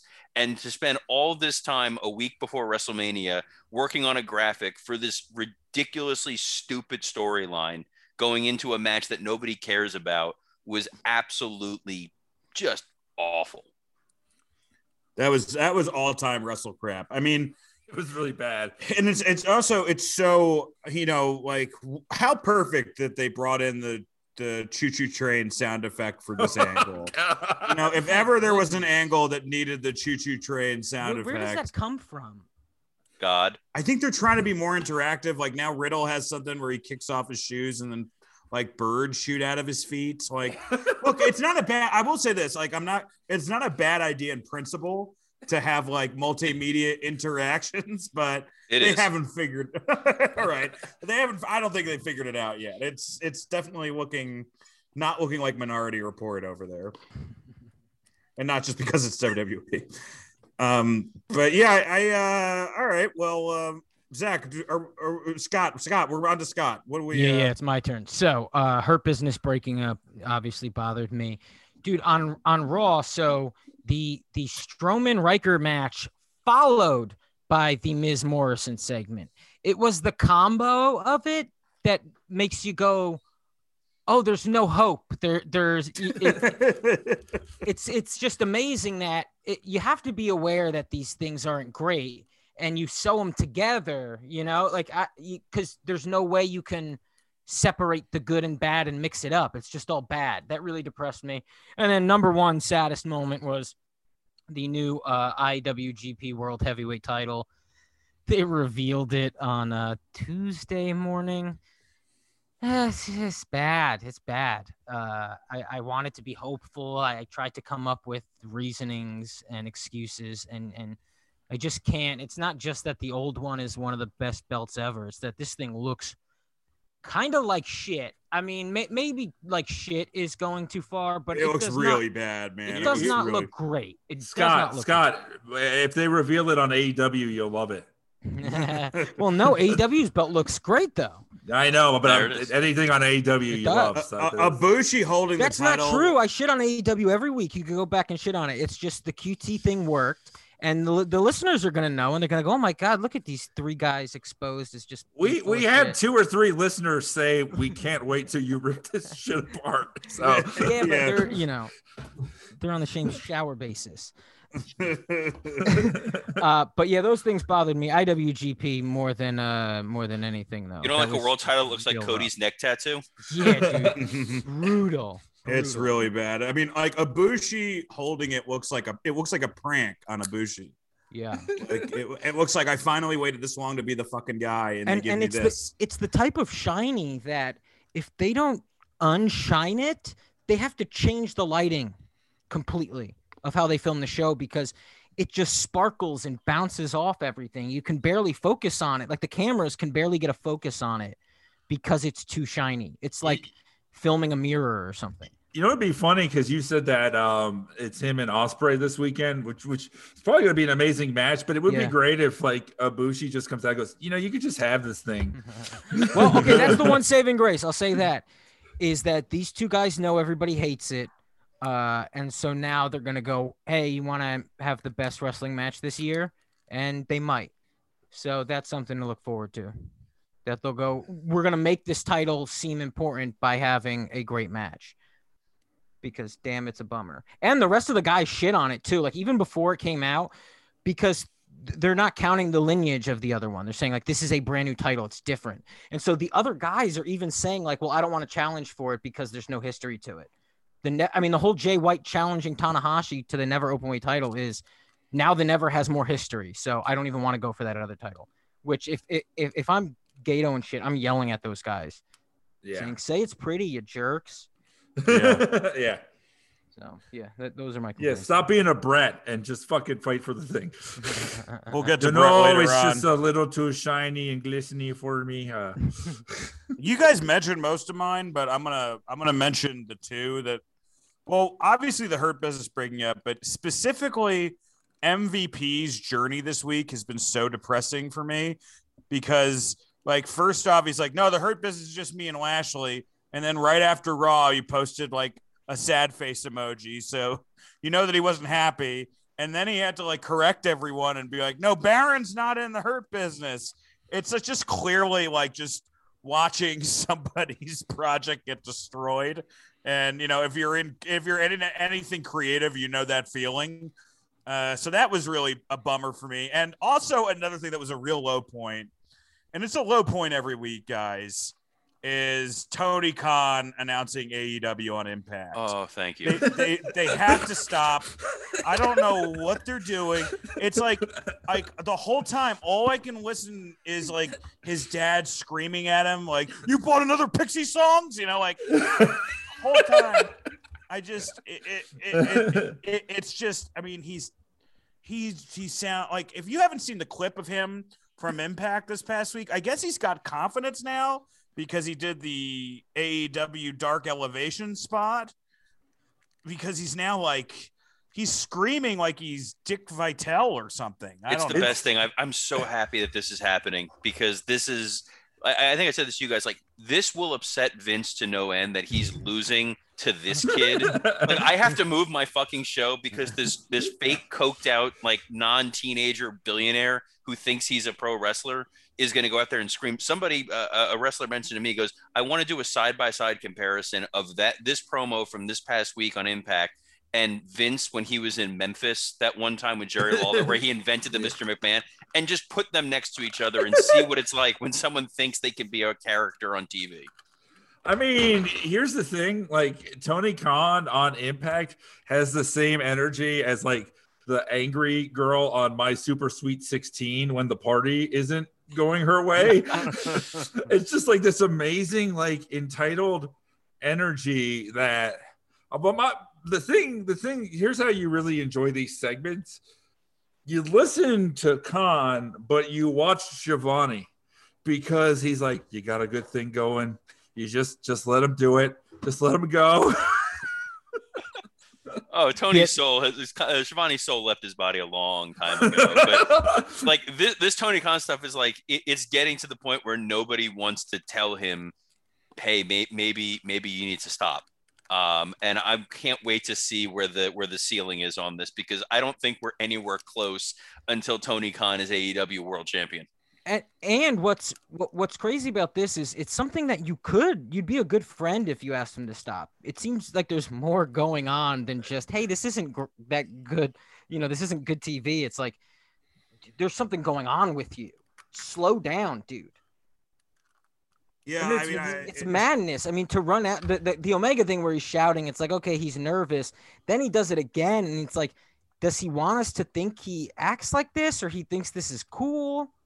Well, here's the weird thing about these Impact promos, which we haven't talked that much about, is that a lot of times they're like full of slander towards the company you're watching right now. You know, they plug AEW, which they should do if they're paying for the time. But it's this weird thing where it's like they act like he acts like he's doing this for fun, but also like it's beneath him to be doing it at the same time. And you kind of have to pick one, because I think in his mind, he's like, I'm still putting Impact over just by being here. It's like when you don't even want to be on your own company, but you're willing to, like, he's basically used Impact as his open mic for being an authority figure. Yes, it's very weird. It's also weird that Don Callis is not a babyface on Impact when he's the guy who runs the company, and he also goes on AEW and stirs shit up and has control of their world title. Like, that to me it's like when back in way long time ago when ECW invaded Raw, Paul Heyman was the baby face to ECW people, and he was the heel to the Raw audience, because he's like, what you're watching here on Raw sucks. You need to be watching ECW instead. And when you watched ECW, Paul Heyman was a hero. Don Callis goes on AEW and he's like, the best wrestler in the world is is Kenny Omega, who's aligned with me. I'm in Impact. Here are the Impact World Champions, or whatever, the Good Brothers, whatever they are now. They're the best tag team in the world. And yet he's a heel on Impact. It's just, there's a bit of a disconnect. Compare him to Paul Heyman. I think that's the problem, you know? I'm not comparing him to him. I'm just saying that the characterization of, if you're defending your company against another company, then you should be a babyface within your own world. Tony Khan acts like a heel on Impact. He doesn't act like a heel in AEW. Zach, are we missing any low spots before we move on? Definitely not. All that is terrible. I'm going to mention one or two more high spots. That Tommaso Ciampa promo about Walter was awesome. Oh, that yeah, really I made can't me wait wanna for see that. the match. Yeah, that ruled. Yeah, I can't wait for that. Oh, yeah, I think next week is going to belong to NXT for sure. And Night one NXT, too. And a Reginald free Bianca and Sasha is a really nice thing. Yeah, that's true. Although, who knows what's going to happen at Mania. Oh, and just to throw it out there, because it was the last one I had on my list I forgot, was Cameron Grimes on NXT with revealing the Undisputed Era intellectual property that he bought with a graphic and a T-shirt was absolutely fantastic and made me interested in a Roderick Strong segment. So give Cameron Grimes another raise. Yeah, he's awesome. Yeah. Meltzer and Alvarez were like, I don't get it. Dude, and then him in the Battle Royale trying to pay off LA Knight and Dexter Lumis was awesome. Like, that guy gets that character and he's having a blast with it. It's awesome. He was great, and Dexter Lumis was great in the Battle Royal because he stood still for 15 minutes, and it was the best he's ever been in a ring. 7, Monday Morning Booker Man. We've kind of done a rebook this shit. This is basically the same thing where we rebook one of wrestling's most infamous angles. This week, Booker T versus Triple H. How would you book it? How would you book the finish? And how would you book the follow-up? I'll start off. Does someone else want to start off? Who wants to start off? Yeah, I'll start off. Yeah. Booker T beats Triple H clean in 15 minutes and wins. The end. What do you got, Scott? Okay, so I think the way you have to approach it is Booker confronts Triple H as a Nash type, the same type of people that held him back in WCW, and that he needs to end Triple H, because if he doesn't, Triple H is going to end WWE just like those guys destroyed WCW, and he's not going to be a part of a ship taken over by a prick with a big ego. And so that's the story, is he's hunting this guy down to save this new company that he has hope for. Now you're cheering for Booker T because you're not identifying him with WCW.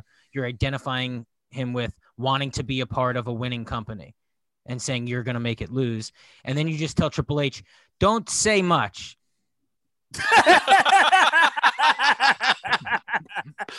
and then Booker T beats him. That's it.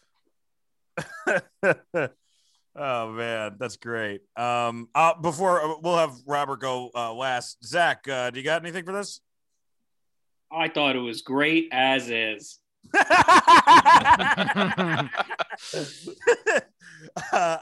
going to say, look, I actually would have kept the build as it is, but you have Booker T go over and you don't have that horrible 23-second wait. And then what I would do afterwards is the next night, the Raw after WrestleMania, instead of having Goldberg go after The Rock, you have a heel Goldberg led by Bischoff take out Booker T. And that's a way that you could get Goldberg over, because if he's coming in as a heel, and then you have the second moment after he's done being a hired gun where the old Goldberg comes back, and you just take Triple H and you put him to SmackDown, and then you essentially have all of Evolution going after Brock, which they're trying to make, the Brock babyface turn didn't really work in the way they wanted it to be. I think this would give it more mileage and give it a better shot. Robert? So at the end of the day, the decision to not put the title on Booker was the right decision at WrestleMania 19, just because they were hot-shotting him into the storyline because Scott Steiner was a colossal failure as a main eventer, and they wanted to give somebody the opportunity. The problem was, Dan, as you said, the next night on Raw, Goldberg comes out, and there's no way you were going to debut Goldberg anything other than a massive monster babyface, and you only have The Rock for 1 month. You got to do Rock Goldberg because that's the biggest match that they have. So you need Booker to lose at Mania, but you need him to lose in a way that doesn't make him look absolutely terrible. So, you do a Flair tries to interfere. He gets laid out, ref bump. Oh no, who's that? It's Kevin Nash. Well, then you got to lose all the race stuff in the build-up, right? I mean, you Not should lose all the necessarily. race stuff Well, anyways, man. The race stuff. The Come race on. stuff was terrible, and that part of it was tone deaf and bizarre. Hunter's whole thing about Booker T not being a guy who can measure up to being world champion because he's from WCW is different than you don't measure up because you're black, which was the Ron Simmons Vader storyline, which was uncomfortable and stupid, but at least Simmons won. I think if Nash comes out as the heel and lays out Booker T with the jackknife, and then Triple H pins him 1, 2, 3, you now, for the first time on WWE TV, have these two guys of the Clique working together. And it now becomes a more intriguing story of what Shawn Michaels going to do. And then the next night on Raw, you can still do your Goldberg Rock big, huge match, go into Backlash with it. You can do Triple H versus Booker rematch at Backlash with Nash in Hunter's corner. And then it's what's Shawn going to do? Is Shawn going to be in Booker's corner? Is he going to turn on him? There's intrigue going forward, and you have several months of storylines that you can tell while still keeping Booker close to the main event, but he's not the main event because you have Goldberg on Raw, and you needed to keep the title on Hunter because you needed Goldberg to beat Hunter. So this solves a lot of those problems that they put themselves in just due to poor scheduling. I think, though, it's like, in theory, that makes sense. It's just that at that point, they had already, like, fucked up the NWO so much that, like, I think that, like, the idea of Triple H and Nash together, I'm like, oh, my God, is this going to even be a worse version of a but DX instead NWO? You did, right, but instead you had Nash against Triple H, which is infinitely worse. Which was also if you could do Shawn and Diesel again at a pay-per-view, Shawn would get a decent match out of Nash. Booker and Hunter would have a good match. There's better configurations with Nash as a heel aligned with Hunter than there is Nash as the babyface going against Triple H for a couple months, which was a complete disaster. That was a disaster. Number 8. We did this last week. It's got a different name where we take 2 horrible gimmicks and we determine which one's worse. We called it, I think, like Worst of the Worst or something last week. This week, we're calling it Grimmicks. I was pretty excited about this name just because I was like, oh, you can put an R in front of the I and then it works. I had a real Stallone moment. Now, is it because it's gimmicks that are grim, or it sounds like Grimace from McDonald's? Well, it's whatever you want it to be. That's the beautiful thing about art. It's open to interpretations. This week, we debate what was worse, Vito in a dress or Naked Midian. I want to start with Scott. Okay, Naked Midian is worse because Vito in a dress was progressive. And legitimately it was. He said he was a cross-dresser. He just says it. It's like eventually it comes, people poke fun of him at first? Yeah, but he embraces it. He does well in matches. He gets over. He says, I'm not gay. I just dress in women's clothing. That's a thing that people, especially then, thought, no, you can't be that. It's got to, if you wear the dress, you got to like boys. But, that's not the case. Vito taught me that. Thank you, Vito. And you know what? He's not the only Vito who taught me amazing things in my life. I did watch. I'm gonna jump on just because I agree with Scott. I watched a Vito shoot interview in preparation for this, and it wasn't really a Vito shoot. It was like this guy named Mr. Hollywood Shannon Rose was like interviewing Vito outside of his barber's. But Vito was awesome in this interview. He was like, the dress, it made men respect you. People envy you. Like, he was saying stuff that was for sure not true too, but like, it was fun that he like had that sort of, it's so funny. His justification. It meant I had the biggest balls backstage to do such a thing. Yeah. People respected me for it. That's what he says. And here's why it's not Naked Midian, man. Like, if you hear how Naked Midian is described in shoot interviews, like, because JR describes him, and JR describes Naked Midian like he's talking about Seabiscuit, like not even a person, like a horse that you got to put down. Like, there's just like, he's like, well, he was a good hand, and like it's just like the way they talk about it is like real old Yeller shit. And I watched the Vito's and I watched Vito's last match. It was against a friend of the show, Ken Anderson. Ken rips the dress off, and then that's his last match. Vito blames his firing on Michael Hayes becoming head writer. Mike, who do you got? I think that Naked Midian is worse because it's false advertising. He's got a thong. He's not actually naked. Vito in a dress is Vito in a dress. But Naked Midian is not Naked Midian. So I'm totally going fucking Naked Midian on this shit, fucking advertising something that they wouldn't deliver. We should start a class action lawsuit, Robert. Yes.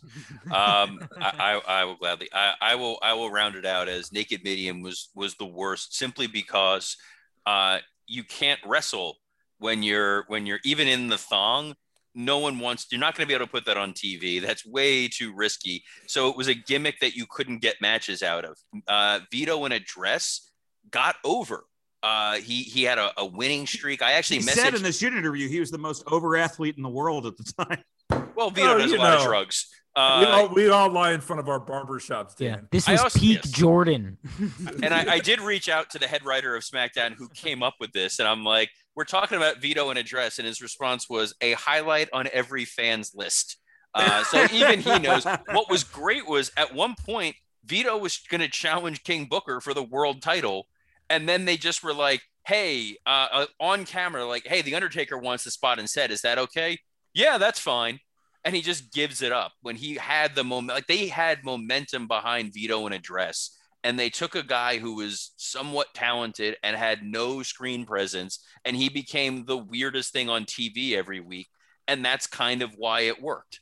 I'm also convinced it's because, like, Vince saw the. Did you write for Vito in a dress, Robert? I was off the creative team once Vito had the dress. So what was his rep backstage? He said he was the most respected man. He said he was the most respected man. And I think I will agree that in Vito's mind, he was the most respected man. No, but he had a pretty good rap, right? When was that? Was that 2000? It was 7. I think it was 2000. I think it was 7. Vince described him as you mean Perry Saturn? See, and that's why Naked Midian is also worse, because it's like Naked Midian was like at the prime of like WWF popularity, whereas like Vito in a dress was like around the time of Festus and Jesse. Well, I guess I should announce who we're doing for WrestleMania week. Grimmix next week. Mantar or Man Mountain Rock? Which gimmick is the question that has plagued us since the beginning of time? Zach, who do you think? What gimmick do you think is worse, Vito in a dress or Naked Midian? I don't remember Naked Midian at all, but I do remember Vito in a dress, and I didn't hate it. So, Naked Midian. I would show it Naked Midian to you, but I'm sure Peacock has removed Naked Midian and now the entire Attitude Era just to be safe. Well, Dan, can I make a suggestion here? Yes. Throw an audible for next week. Because we are doing Hogan and it's our big WrestleMania show, I think for Grimmix, we should all pick what we think is the worst Ed Leslie gimmick of all time. Brilliant. Which is the worst Ed Leslie gimmick of all time? Of all the Ed Leslie gimmicks. Hogan's best friend. All right. So, okay. Zodiac. I don't want to promise anything I can't give, though. So, like, the week after, we're going to get Man Mountain Rock. Absolutely. The Shawn Michaels week that we're roasting Shawn Michaels, we're going to do Man Mountain Rock and Mantar. Or it can be an entire Patreon of just Mantar versus Man Mountain Rock. It'd be a 4-hour edition. That's perfect, Dan. But I just think for Mania, we got to do the biggest one. He's had like 12 to 15 shitty gimmicks. This will be fun. Which cut is the least flattering? Yeah, and people on Twitter, tweet us what you think it is. We'll read your answers, and we'll have some fun with this because God, they're all the worst. But we'll all decide. I also want to come clean. This is nothing to do with the podcast, but don't take a bunch of edibles and watch Marley and Me. I did that. I sobbed for like an hour and a half afterwards and held my dog. All right. That's just my PSA of the podcast. At least it was your dog and not someone else's. This would have been a much more disturbing story. By the way, that was still a great segue because you know that's something Ed Leslie has also done. And watch Pet Cemetery after, hoping they bring the dog back. Better. Number 9, Shoots Creek. We're going to be talking Bret Hart on leg slapping, Andrade's explosive tell-all interview, and Austin Aries getting off Twitter. Let's start off with Bret Hart talking about leg slapping. This is the quote verbatim. Shoots Creek, by the way, this is we're just going to talk about who's talking the most shit this week in a shoot. So this is the quote from Bret. I heard a few days ago that they outlawed or banned or nobody's allowed to do the slap stuff anymore. And I'm like, totally, they should have stopped that 10 years ago. It's slap, slap, slap. And my brother Owen was one of the guys that started a lot of that. He brought it to, he was one of the best slapping his leg on spin kicks and stuff. But come on, enough is enough. In every match, you see guys do stuff and you're going, that wouldn't even make a slap sound. When you punch somebody in the jaw, it's not a slap sound. You know, it's a different kind of sound, and you're making a slap sound for everything. Every single move you do is a slap sound, slap, slap. And I totally agree. I'm glad they put their foot down on that, but they're like 10 years late. They already kind of, in a lot of ways, sadly ruined wrestling by making it so fake. He always has to end with like wrestling is ruined. So the long story short of this is that Brett has not recovered from the stroke based on that quote. And also, Brett is always furious when people are talking shit and he comes into the game late. He's like, wait, you guys were talking shit about leg slapping for like 3 days and I didn't know about it. And here's another thing that pisses me off about this is Brett, he's the stomp guy. Like, I love his punches, but he stomps every time he punches. He just uses a different trick. He's also the best because he shits on it, but also has to put over a member of his family. This is the stupidest thing ever. When Owen did it, it was the best, and he was a revolutionary. But everybody else. But Robert, he kind of buries him too. Like, my brother died for this business and also killed a little bit of it off. It was like a little bit like, you know, like, because he brings up his brother in, like, he's like, there's this thing I don't like. By the way, my brother's one of the reasons this happened. Well, Brett would be, you know, because shit talking is so entertaining. It's so fun, so great to listen to. But Brett, I mean, that's how not entertaining he is as a speaker. That when you hear him talk shit, it's not fun. You go, come on, man, what's wrong with you? You grumpy? He just comes off so grumpy. Yeah, it always feels like they interview him just as he's waking up and hasn't had his coffee yet. Also, it's like, Brett's fake. Brett, you feuded with a fucking pirate. You know, like, you had a whole program with a guy named Jean-Pierre Lafitte. Yes, but you know, I made you believe that pirate was real. I made you believe he had 2 working eyes. What did you guys Oh, and by the way, did you know that Vito like beat Terry Funk in one of his matches on WCW? Like, they actually pushed him. Anyway, just a random Vito fact, guys. Do you know how much Brett probably hates Christian's shirt? Oh, he hates it. He's no Brett. He must hate it so much. What did you think about the Andrade comments? What do you think was real, Mike? What do you think wasn't real? I was confused because he for sure didn't make $3 million a year, right? That's not a real number that he made. But the pregnancy thing has obviously turned out to be real. So, what did you think of these comments, Mike? What is that? I don't exactly know. Right, well, Scott, you listen to the interview. The pregnancy thing is. That's said legit. Yeah, that's true. It's legit to a point, I think. Charlotte corrected it and said he was lost in translation a bit. But apparently the truth is that, you know, a big reason Charlotte is not a part of Mania isn't the COVID thing. It's that there was a dispute with a WWE doctor. He said she's most likely pregnant because I guess you could tell, not just in a pregnancy test, but like in a blood test, he noticed something was, I don't know, you know. Anyway, that's above my pay grade. And it turns out to not be true. Apparently this has happened to women in WWE before, where a doctor goes, hey, you're pregnant, and they have to sit down for a second and take a test, and they go, no, I'm not. And the doctor comes back and go, well, you better test again because I think you are. And then it fucked up her chances of. That's what Andrade said. It's the doctor trying to like protect the girls in case Vince thinks they're getting fat. He's like, just say you're pregnant. He can't fire you then. He also said he made $3 million a year. Also, Charlotte said that what he said was lost in translation. And Charlotte didn't say it. Charlotte's team made a statement, which is interesting because everybody is out here just tweeting and her team said something. David Flair needs a damn job. Back off. Dude, she's like a legit draw. Like her episode of Austin's like show actually it bumped the rating up and like compared to like Joel McHale or whoever was the week beforehand. Oh wow. Also Andrade said that he was cleared to wrestle since November or the last week of October, and Vince and Triple H did not know that until February or the beginning of March. They did not know he was cleared. They assumed he was still on the shelf because I don't know. He also claimed that the reason why he decided to leave was when Randy Orton walked up to him and asked, hey, why aren't they using you on TV?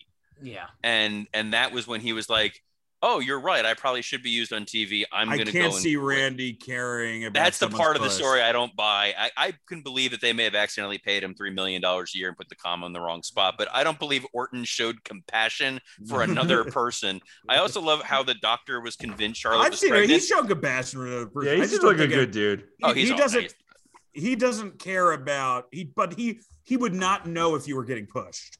Like Randy doesn't know who's getting pushed in WWE. I guarantee you, he has no idea. Here's what's great: Randy Orton like being in catering with Andrade and being like, man, you just got to fight for your dignity, and then putting black goo in his mouth so he can then spit it out later. Dude, I also love that now every Asuka feud has to end with a pregnancy. First it was Becky, then it was Lacey, and now the doctor's like, "Oh, Charlotte, you must be pregnant because you're feuding with her." So congratulations, Rhea Ripley. Then Rhea's going to be like, Dingo ate my baby. And third, did anyone see the Austin Aries comments? No. Robert, you want to take it away? So Austin Aries, who is now no longer on Twitter, claims that more people have died from getting the vaccine than died from COVID, and that they are hiding the numbers. So this is the first wrestler ever to come out against needles, and that's why they had to remove him from Twitter. He's a much more interesting person than a character that he's ever portrayed on TV. Like, they missed the boat. What was his gimmick? He was the greatest man that ever lived. That he's an asshole. I getting to work with him a couple times. He's just a prick. Yeah, that's what I heard. And now he's just he stole AJ Styles' gimmick. How was super crazy? How was working with Vito? Perfectly nice guy that you kind of forget is there. He's not the top 40 people you would think that you want to make sure you wrote something for. And eventually it just became someone, I guess, I'd have to ask Alex. He was like, let's just put him in a dress and see what happens. And sometimes that shit works. And, dude, Vito you should do our show if you're listening. Yeah. We'll all wear dresses. Yeah, we'll all wear dresses with you. If there ever is a wrestling celebrity, it's anybody. Wait, first off, anybody who's ever mentioned in Grimmicks, open invitation to come on the show. Open invitation. You don't even have to announce. You can just start tweeting at us and yelling at us. Finally, number 10. You don't even have to know the person we're roasting that week, and we'll still have you on the show. Number 10. Hey man, you fucking do the booking. Number 10. Dan said Grimmicks like 10 times since the Grimmicks. It's like Vince is in his ears. Grimmicks, promote Grimmicks. No. This is the Conrad Thompson. It's like, and you can get your Grimmicks t-shirt at boxofgrimmicks.com. Dan's I came up with the name Grimmicks while I was at a local medical facility. Can I also get a call to action for our listeners? Look, apparently, like if you go on internet wrestling forums, like we can't put a post saying watch Wrestle Roast, because if we do it, it's gonna look like advertising. But and it would be weird because it's a podcast. Yeah. You watch with your ears, guys. Oh, so listen, sorry. Yes, okay. Look, you guys do all the business, all right? I know I'm not fucking Chris Hardwick, but I'm at least like Belzer. I'm at least as good as Belzer is this.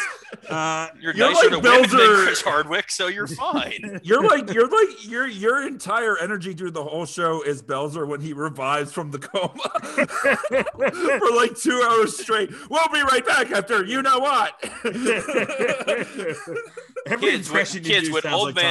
What old man Dan was trying to say is you all use the internet. None of us can figure it out because AOL is no longer a thing. If you are on message boards and you want to talk about how much you love this show and spread the gospel of it, we're encouraging you to do so, because if we do it, we sound like whores. If you do it, you are our advocates, and you are the QTAnon of our show, and we love you for it. Yeah, and by the way, we really appreciate the new listeners. It just seems like more people are coming to the podcast, and I'm thankful for everyone who's there.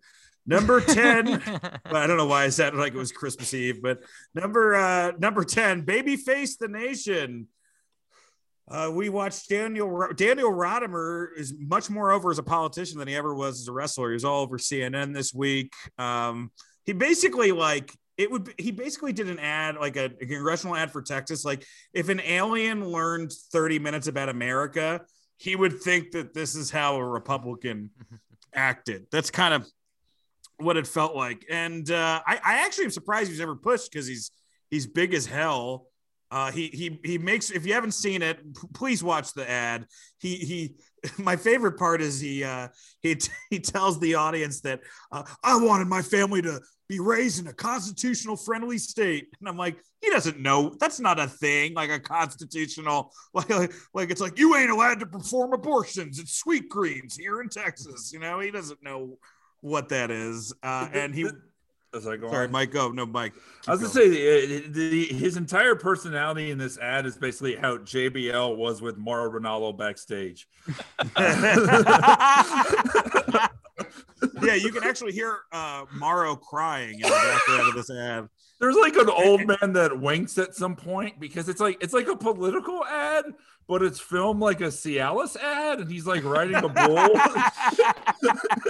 The riding the bull wasn't as great as him standing in front of a storefront, leaning against the wall, where he's, you know, just contemplating the future, complaining about how communists are running our country and that men can play in women's sports and also taxes are high. Like, yeah, it was the strangest, but it was so well produced. That's the part of this that was so amazing. It was clearly shot with a great 4K or 8K camera. It was cut really well. It looked like something you would see on John Oliver as a spoof of what a Republican would make as an ad. It did look pretty good. Nancy, and also it's like, yes, Nancy Pelosi is going to deploy her communists to raise money for her in Silicon Valley. It's like, she is the least communist of all the progressive candidates. Yeah, Robert, it was a 4K camera with a 3K message.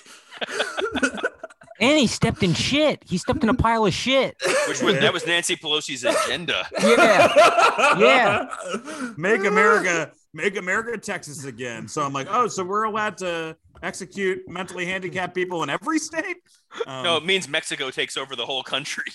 Yeah, it's one of those things where he's like trying to make a statement and you're like, wait, but you just stepped in shit. It's like the you eat shit for breakfast thing. You stepped in shit, though. You goddamn right I step in shit because that's what the country's become. I eat it too because fuck it. He just starts eating the shit. Yeah, I'll devour these commies. Check it out. I was really waiting for him to catch Chavo Guerrero in a net at the end. I'm disappointed they didn't cut to his wife in the crowd, like QT's wife, just looking ashamed and embarrassed the whole time. Oh my god, dude!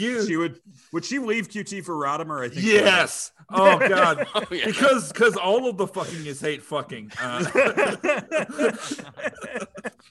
All right, folks, that's our show. I wanted to give a couple announcements before we sign off. We got the Hulk Hogan roast next week with Brian Moses and Benji Afalo. We're also going to be looking at Vince McMahon's interview on the David Letterman show for Grimmicks.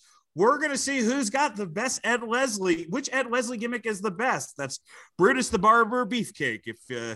If you don't know his most famous moniker, I'm going to guess it's his most famous moniker. Okay, I'm sorry, not the best. I'm sorry. The worst, yeah.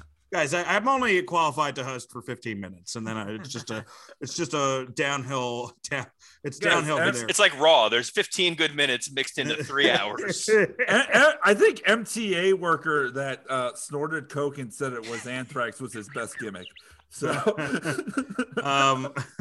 we're gonna have Brian Moses and Benji Afalo. They're gonna help roast Hulk Hogan next week. The episode after that. So our Raw after WrestleMania Wrestle Roasts episode will be the next week. We'll be roasting Shawn Michaels with Eli Sayers. This Sunday, we're gonna be talking about, and I guess roasting, Wrestling Secrets Exposed. Not actual roast jokes, just bullshitting about it. And our Patreon for next week, we're going to be doing an NXT TakeOver review and the roast in New Jack. You get an additional roast, and I'm going to announce our May roast now. Our next Patreon roast after New Jack will be Doink. So we'll give you the date on that. But nice. We're going to be roasting Doink on Patreon. Please rate and review us on iTunes. We're really trying to get to 1,000 Twitter followers, folks. We got a Twitter and an Instagram. Check it out. I'm tweeting SmackDown and Raw this week. Mike's going to be doing it, doing Dynamite. And I'm starting to do stand-up again. So I'm doing a gig at the end of at the end of May 29th, and in Arnold's Park, Iowa, at the Roof Garden there. And on June 18th and June 19th, I'll be back in New York in Poughkeepsie, Laugh It Up Comedy Club. So those tickets are available right now. Robert? You can Grimmix me on Grimmix at WWCreative_ISH. I feel Scotty. like Dan's performing in cities that Doink also headlined. Yeah. There's not going to be a lot of mention of me in San Fran or Denver or Austin. Check me out at the Schenectady Gallagher's 2 Curse. Something of the You would like to see Dan with the ghosts of Ludwig Borga. Please go. Oh man, we should roast him on Patreon. Oh God, yeah. Let's bring some more Jews. I'm Mike Lawrence Comedy on Instagram. That's it for me. At Scott_Chaplin Scotty. on Instagram, and also go on NewYorkComedyClub.com. I got 2 shows this Saturday there. Clubs are opening today, actually, April 2nd. So yeah, I'm there Saturday. Come out. Zach, Wash your hands. wash your goddamn hands. We'll see you next week, folks.